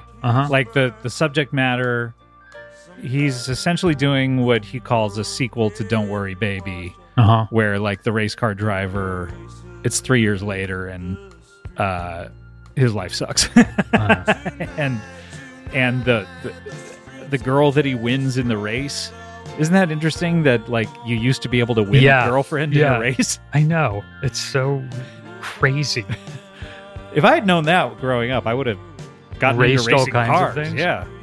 I But mean, and what does she do? She just stands there and waits to see who who wins she's- the race? Yeah, and then who she's gonna get It's with so after ridiculous. the race. But basically just like Springsteen talks about how he didn't have a car. He had to hitchhike everywhere, but guys in New Jersey, they had cars, and he was always fascinated with them. Oh. So he's writing a song about what it might be like to be as cool as them, sort of thing. And I think they talk about how one of the Edible Street Band members came into his hotel room once, and he had like all these car magazines that he bought, trying to like study up on them, and he still got the details wrong in the lyrics of these songs, where he like talked about a certain type of engine that wouldn't have been in a certain type of car, and great. And the year after it came, or when the album came out, he was like, "Oh yeah, that's embarrassing. I'm going to change it when I sing it live." Yeah. And then later on, he's like, fuck that. Yeah, Who why? cares? It's so great because he does, like we've said a few times in the Broadway show, the first thing he kind of says when he comes out is, "I've never worked a blue-collar job. My hands are fine. They are not the hands of a man who's worked for a living. I'm total poser." And so he's kind of delves into these different lifestyles. But he is talking about people he knew. I mean, a lot of the fathers, this is like Adam Raised a Cain is one of his first father songs where he's talking about his father. Mm-hmm. He does a few of them. Mm-hmm. His father worked in a factory. He talks about how he went into the factory to drop off lunch for his father, and it was so loud, and his father became deaf essentially from working there. And he was like, nowadays you'd have people ear protection with ear protection, sort, but back then people were like, fuck that. And so he was like calling for his dad, like, dad, and his dad couldn't hear him, and he finally had to go around and like hold up the lunch, and then his dad just like looked at him, and he put the lunch down and then walked away. Boy. And so just like, kind of a strained relationship with his father, who also had depression and mental health issues. So he's talking about a bunch of people he knows and has experienced, including his own family, but is not speaking from actual experience. But this is all about, and people who say like, oh, Springsteen is all just about like Prefab Sprout, the band. Yeah. They have a song called Cars and Girls, which is like, some things mean much more than cars and girls, which is like a slam on Bruce Springsteen songs at the time. This is 1985 after Born in the USA. Yeah. I kind of go like, no, he's talking about cars and girls, but he's talking about them in terms of like... It's like a way in for these larger themes. He's talking about American... iconography. Iconography, yeah. Oh man, I had a stroke in the middle of that sentence. You took a big bong rip right before that sentence. Okay, he's talking about iconography. No, he's talking about these images that are part of culture, but he doesn't want to be seen as a revisionist, like a rockabilly, like, Stray Cats guy. Yeah. He's using them to talk about, they're talking about like how after Vietnam it felt, and I think our generation specifically, no, but everyone now kind of relates to this in terms of COVID. You know how everyone talks about like, oh, the past 3 years, it could have been 3 years or 3 seconds, or an eternity. The Vietnam was sort of like that for his generation. And everyone just like, the hangover of Vietnam is happening with people right now. And that's what he wants to talk about, is just like these American images. He's using all of these images that have always been emblematic of the American dream. Right. And he's taking them and kind of writing like, about what's underneath it. Yes. And like, oh, okay, yeah, the American dream is achievable, but everyone's depressed like me, right? That's right. That's right. Right? Everybody? I mean, honestly, like, most people are. What do we think of Racing in the Street? Well, I kind of agree that it feels, and it's kind of emblematic of the album, and is sort of a mood piece more than a song in a lot, for me personally. So it's not my favorite, but I do like it, and it's. Do you like the other version of it? That we're not going to do an album about the or an episode about The Promise right now. All the outtakes that they turned into an album, but the remake on The Promise is, or the different version called Promise, or called Racing in the Street 78, I think is I don't know how different it is. Is it just a completely different It's version? like a different sound and Oh, lyrics yeah, we and should stuff listen like to that. it. I mean, not now, but maybe when we do Yeah. the rest of that. Okay, so that's the end of side 1. Let's go into side 2. This is called The Promised Land.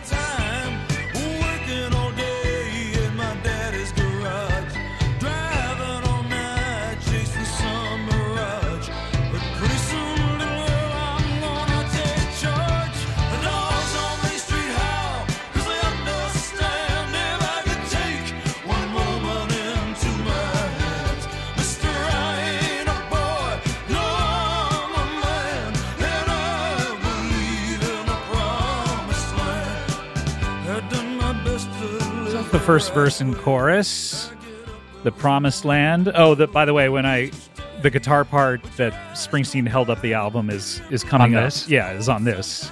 Is it a solo? It's just a little bit of solo before Yeah. the sax solo. This is another song that has a sax solo, by the way. Sax used very sparingly. Yeah.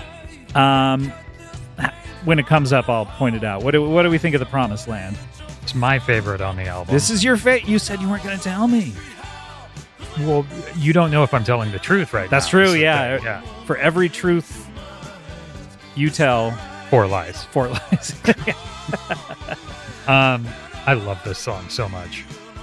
They say that this is a victim of the muffled snare sound that they were getting, this song. Can't hear it right now, obviously, because it's too muffled. He's not playing. You mean they feel that way? Yeah. Huh. Okay, wait, let's hear if the guitar part is this. This is it. Huh. So what was here? Nothing. It just wasn't on Oh, there. shit. It was I'm just glad more of the he went ding, back. ding, dinking.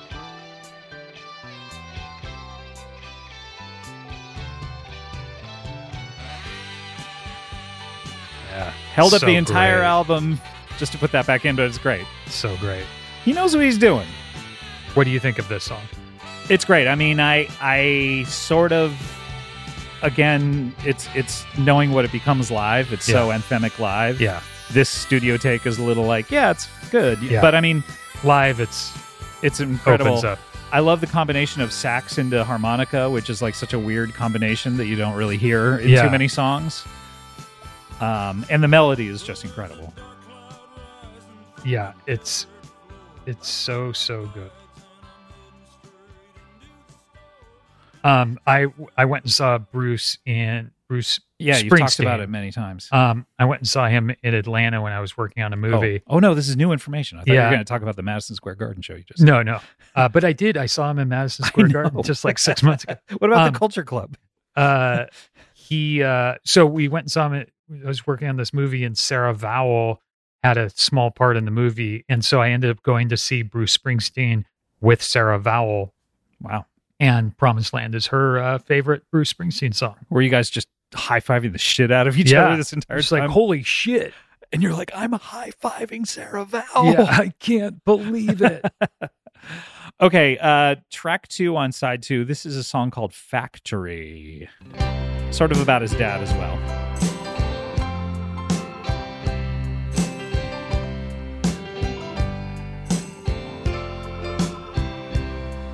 Early in the morning, factory whistle blows. Man rises from bed and puts on his clothes. Man takes his lunch, walks out in the morning light. The working, just the working life. Through the mansions of fear, through the mansions of pain. See my daddy walking through them factory gates in the rain. Factory takes his hearing, factory gives him life. The working, just the working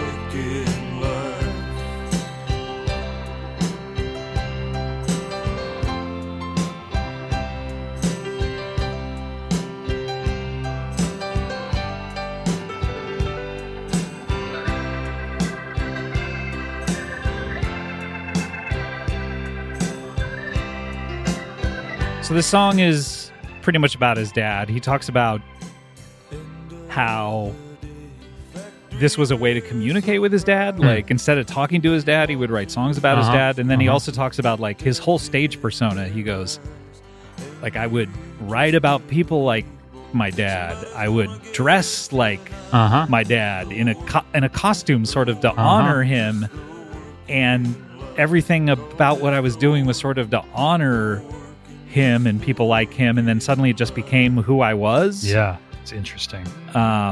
Because he talks about it. He's kind of a poser, like just an artistic guy who, you know, sings about this stuff, but it was all because I think he was trying to communicate with his father. Dad. Yeah. What do you think of Factory? I love the song. I think it's beautiful and cool and very, you know, you can kind of feel the building blocks to what people think of when they think of Bruce Springsteen in these. When you hear about a song called, they talk about like Springsteen refrigerator magnet poetry, where like they're like Little Girl is one, and Cars, and you know, this one's called Factory. It's called Factory, yes. So this, and it's not called the Fudge Factory, which no, that comes later.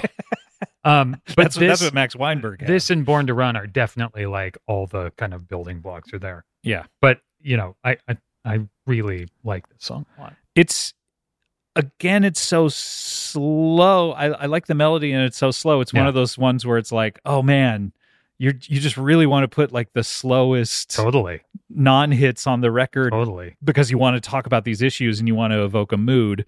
So it impedes my enjoyment of it a little bit, but it's obviously a great artistic statement. I love how spare it is too. Yeah. All right, this is a song called Streets of Fire. Another movie title. Became a movie though. Yeah. Not the movie did not come before the song. And you don't care anymore. And your eyes will turn to someone that you adore. And you realize you wanna let go.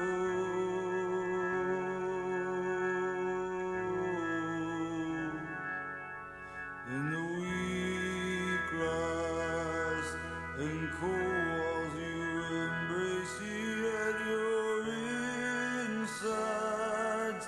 And baby, I ain't no liar. I walk streets of fire, streets of fire, streets of fire, streets of fire. Now I'm running the loser down the track, and I'm lying. But babe, I can't go back, 'cause in the darkness I hear somebody call my name. Yeah, when you realize how the truth this time, and it's all lies, but I'm strung on the wire in these streets of fire, streets of fire, streets of fire.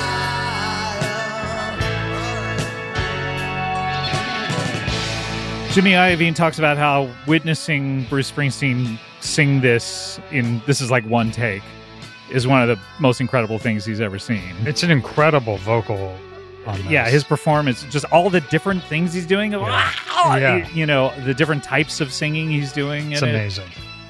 As a song, what do we think?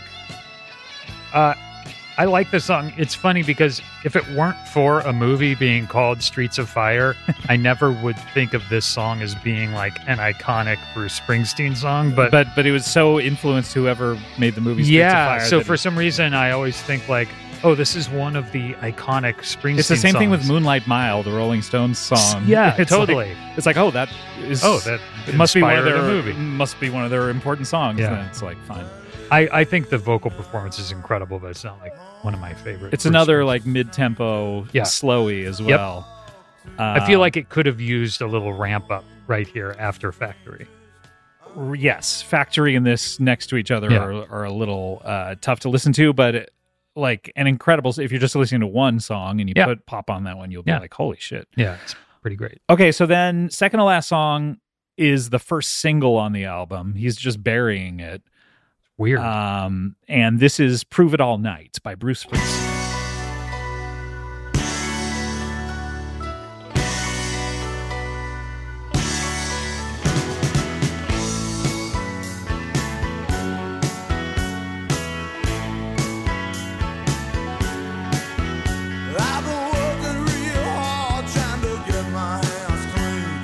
Drive that dusty road from Mondo to Angeline to buy you a gold and a pretty dress of blue.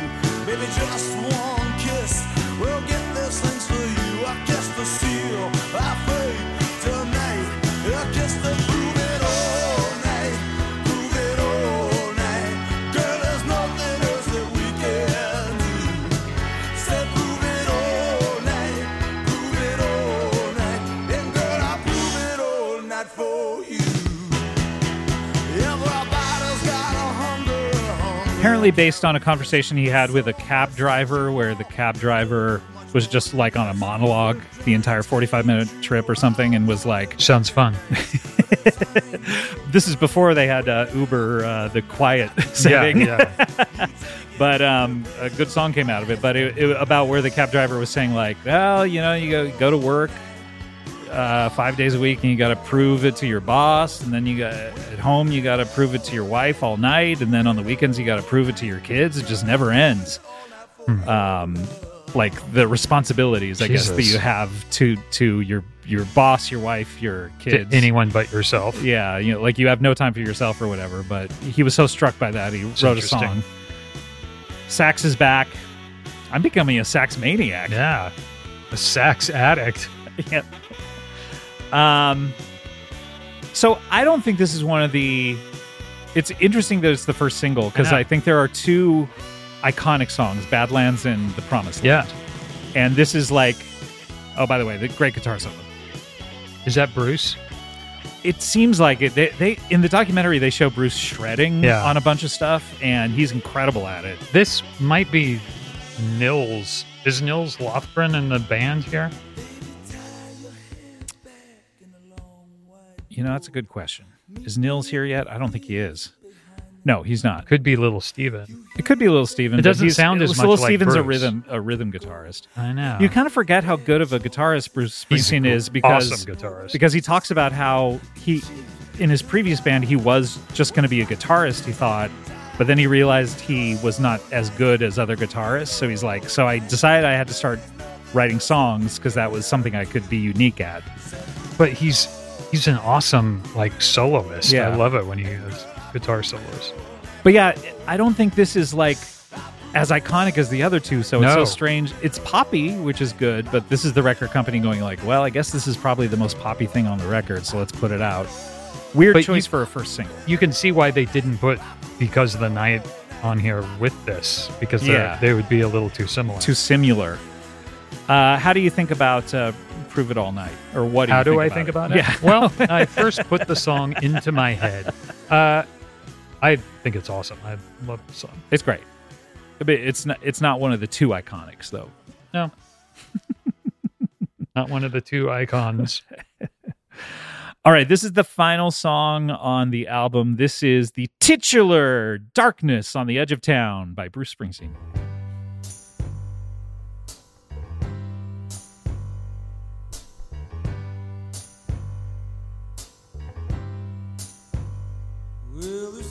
Stick.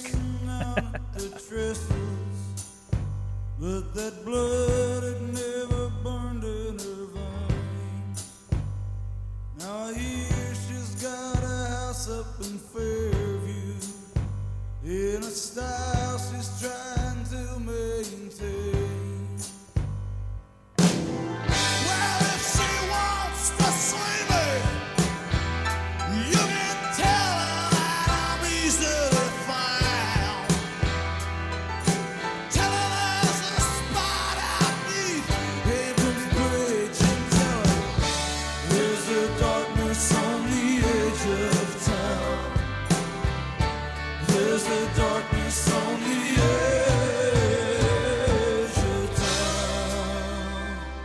Well, everybody's got a secret son, something that they just can't face. Some folks spend their whole lives trying to keep it. They carry it with them every step that they take. Till someday, they'll just cut it loose, and let it drag on down. When no one asks any questions or looks too long in your face, in the darkness on the edge of town, in the darkness on the edge of town. A darkness on the edge of town. What do you think You of think when you get to the edge of town, there's going to be quite a bit of light. Yeah, I mean, you're like finally out of this shitty ass dark town. But But not it's- on this town. No, man. it's all around the edge. Well, I mean, it's sort of like when you're baking a pie. Sure. The edges get a little more brown than always dark. everything Especially else. if you don't take it out of the oven on time. Exactly. I mean, Darkness on the edge of the pie. 99% of pies are burned. Oh, easily. That's why when you get one that's not burned, it tastes so good. I do love a burnt pie, though. Oh, burnt pie. Give me a burnt pie. I think this song is fucking rad. Yeah. So good. One of my favorites on Really? the record. Wait, oh, Yeah. it is? Yeah, this is probably my third favorite on the record. What's your first? I think Badlands. Badlands is so good. What's your second? I think Promised Land. Yeah. And then Darkness on the Edge of Town. I love the So good. Edge of Town. Speaking of the Darkness on the Edge of Town, I made this joke on Twitter. Candy's Room, though, is pretty great. Candy's Room is great. Okay. I made this joke on Twitter about the album cover. If you can look up the album cover, go ahead and look it up. But I was making this joke about like what Springsteen was trying to communicate with the photographer, like where he's like, okay, so it's about this town and there's a creeping darkness on the edge of it that kind of permeates. And the photographer's like, yeah. Just go stand over there Yeah. next to my grandma's windowsill. That's the thing, is the photographer says he thinks that the album cover is indicative of the themes of the album. Okay, so watching the documentary, I see what they're talking about. So essentially, like when it's square, by the way, you see the floral wallpaper that's next to the window blinds. It's essentially just like Springsteen standing there in a leather jacket with a dumb look on his like a no look on his face in front of these like old ass looking window blinds and floral wallpaper that looks like it's grandma's house, right? Yeah. And this is from the test shoot. So this is all like test photos he was doing just to get comfortable or whatever and figure out what they were doing. And then when they saw them, they're like, oh, this is the characters that he's talking about.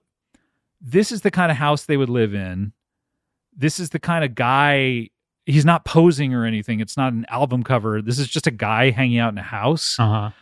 And the look on his face is so kind of nothing. Yeah. He's not posing for a picture. This is kind of what the album is about he looks like a person trapped in this town. Guys. Yeah. So that's why it's just such a crazy. But to me, he looks like a rock star. Well, yeah, he's Bruce Springsteen. He is a rock star. But back then, that looked like a regular guy. I guess just maybe, because yeah. he's Bruce Springsteen, we just think he always looks amazing. But it's so funny because it could be anything. It could be a painting. It could be, a photograph of like the Joshua tree or something, but it's like, hey, go stand over here in my grandma's in front house. of some blinds. Yeah. But it worked. I'll tell you that much. So that is Darkness on the Edge of Town. Before we talk about how we feel about it, we do want to talk about two of the outtakes, which became major hits. Yeah.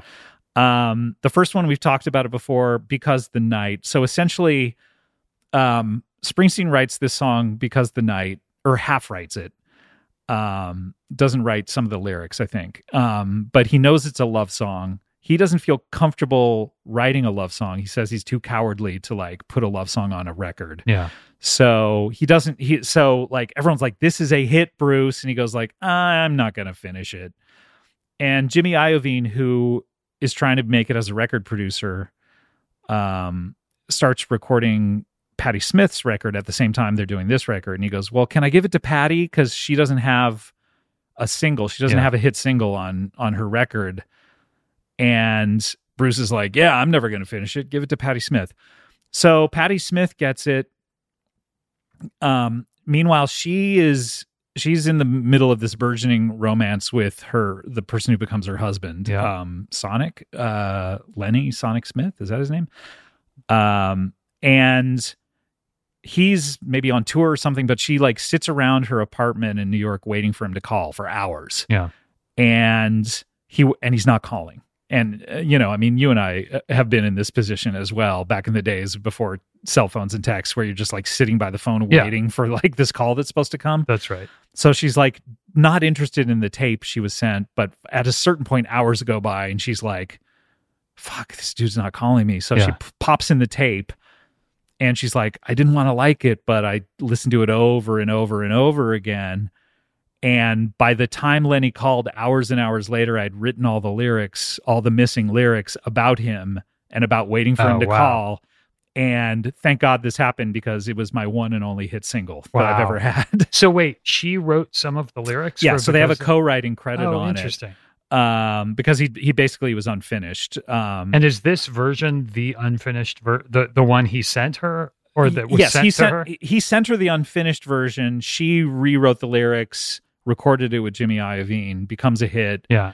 Later, when he's doing the outtakes record, he does Patti Smith's version of the lyrics. And anytime he does it live, he sings Patti Smith's version of the lyrics. But the version that's on The Promise, he finished it in 2010, or he finished it way back then? A lot of the stuff in The Promise, they finished in 2010. Oh, like they did. They would do just some overdubs, sometimes a whole new vocal take. I thought it was just all like outtakes from Darkness on the Edge of Town. It's songs from Darkness on the Edge of Town that some of the time they didn't have a good recording of something, but they had like videotape of them rehearsing it, and so they did a totally new recording of it. Oh, so wow. I had no idea. Yeah, but let's hear a little of Because the Night, because this became a major hit for and when he heard it, he's like, oh yeah, this is a hit.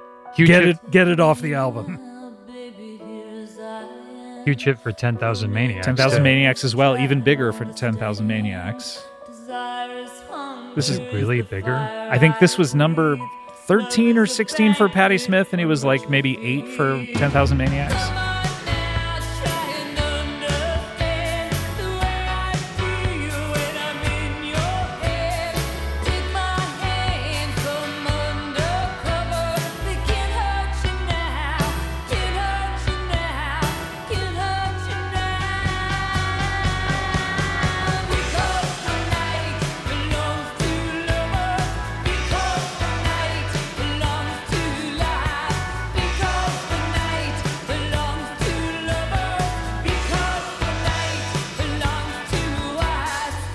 So yeah, I mean, it's great. Just Bruce Springsteen saying like, nope, don't want anyone to hear me doing that. Yeah. That would be too popular. And then the other one that it happened with is a song that he wrote for Elvis Presley, because he's sitting around going like, one day going, Elvis needs a hit. Yeah. He needs another hit single, and I'm going to write it. So he writes this song for Elvis Presley, mails it to Elvis Presley. Elvis Presley dies before he gets it. And so then... so Elvis never heard it. Elvis never heard it. God. But so he's like, well, it's too much of a hit. I don't want to do it. Because, again, the record company will make it into a single. Yeah. It'll be a big, giant all that hit. Thing where they sell albums. Yeah. So he doesn't want to do it. So he gives it to the Pointer Sisters. And this is Fire. And it becomes I think, number 3 for the Pointer Sisters. Yeah, it's huge.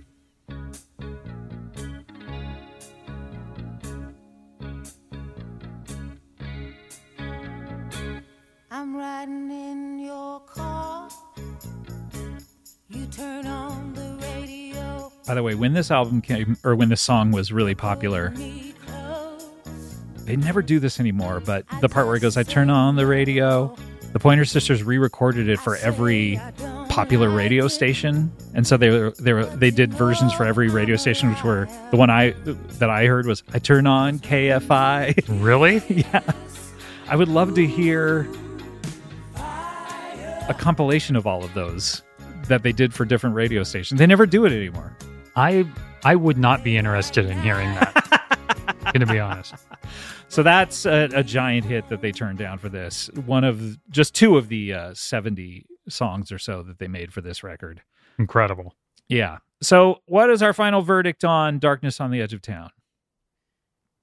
I think it's the album that had to happen to get him to the river and then to Nebraska and then Born in the USA. It's like that sort of creative stepping stone. He obviously needed to move away from the thing that broke him wide open. Right.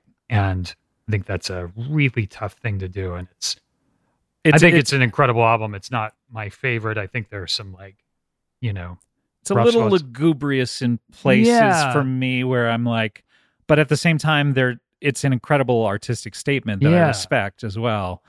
But there's some of the great songs on best it as well. Rock songs ever on it. It's amazing.